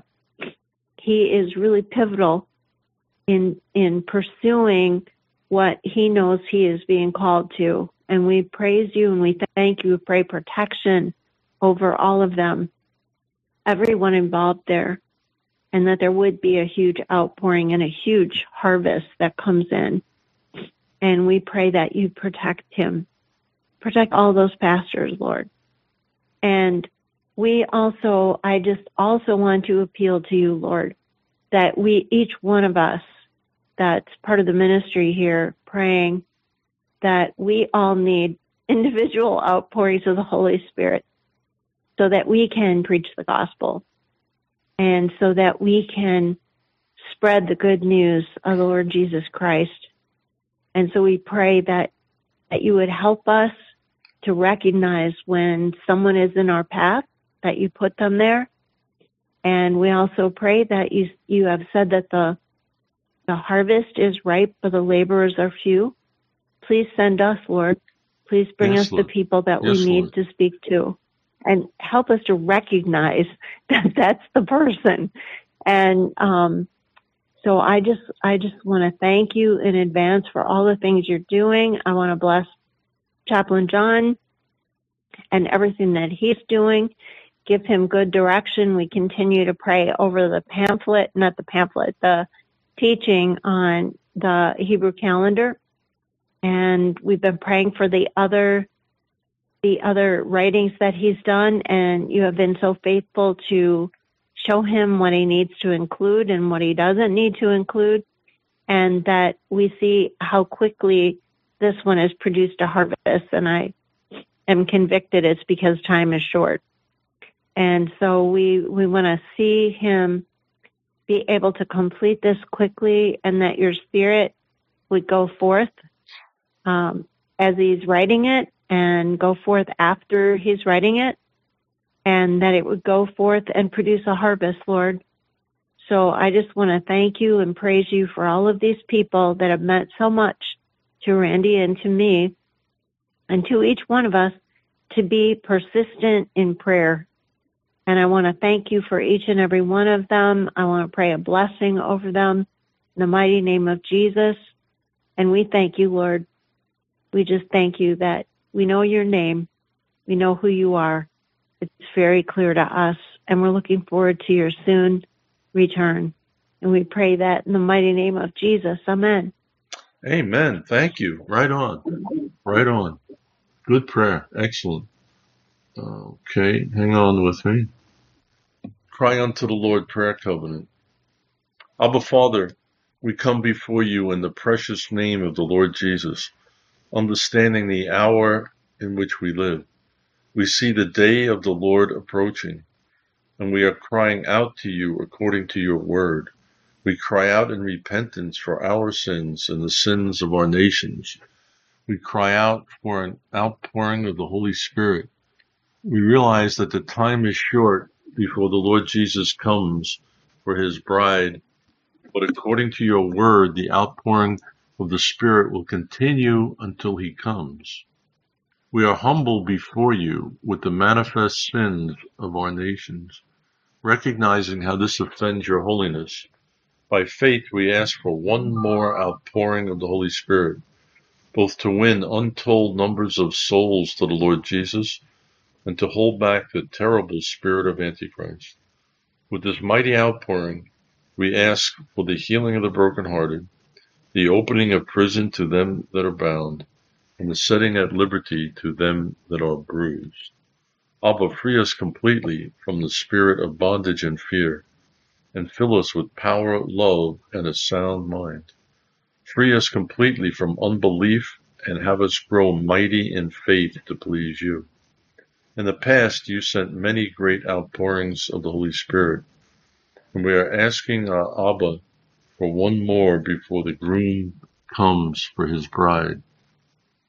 The church was birthed with the power of the Holy Spirit, and we want to go with you in that same power. The great outpouring first came to Jerusalem. We beseech you for another great outpouring of your Spirit upon your people Israel, like you first sent 2,000 years ago. Abba Father, we love you as little children and believe the word with the same faith as children. We know when we ask our Abba that he hears us. Father, as the end grows near, it is like the days of Noah. To protect us from the wicked one and from the love of the world, we come under the power and authority of your word and your name.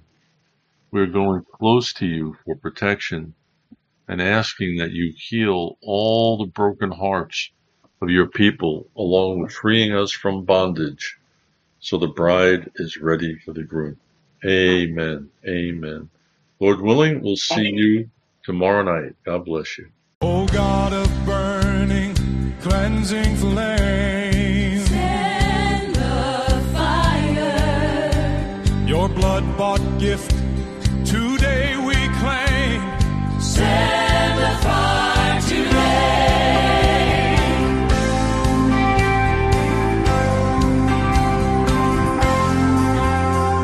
Well, God of Elijah, hear our cry.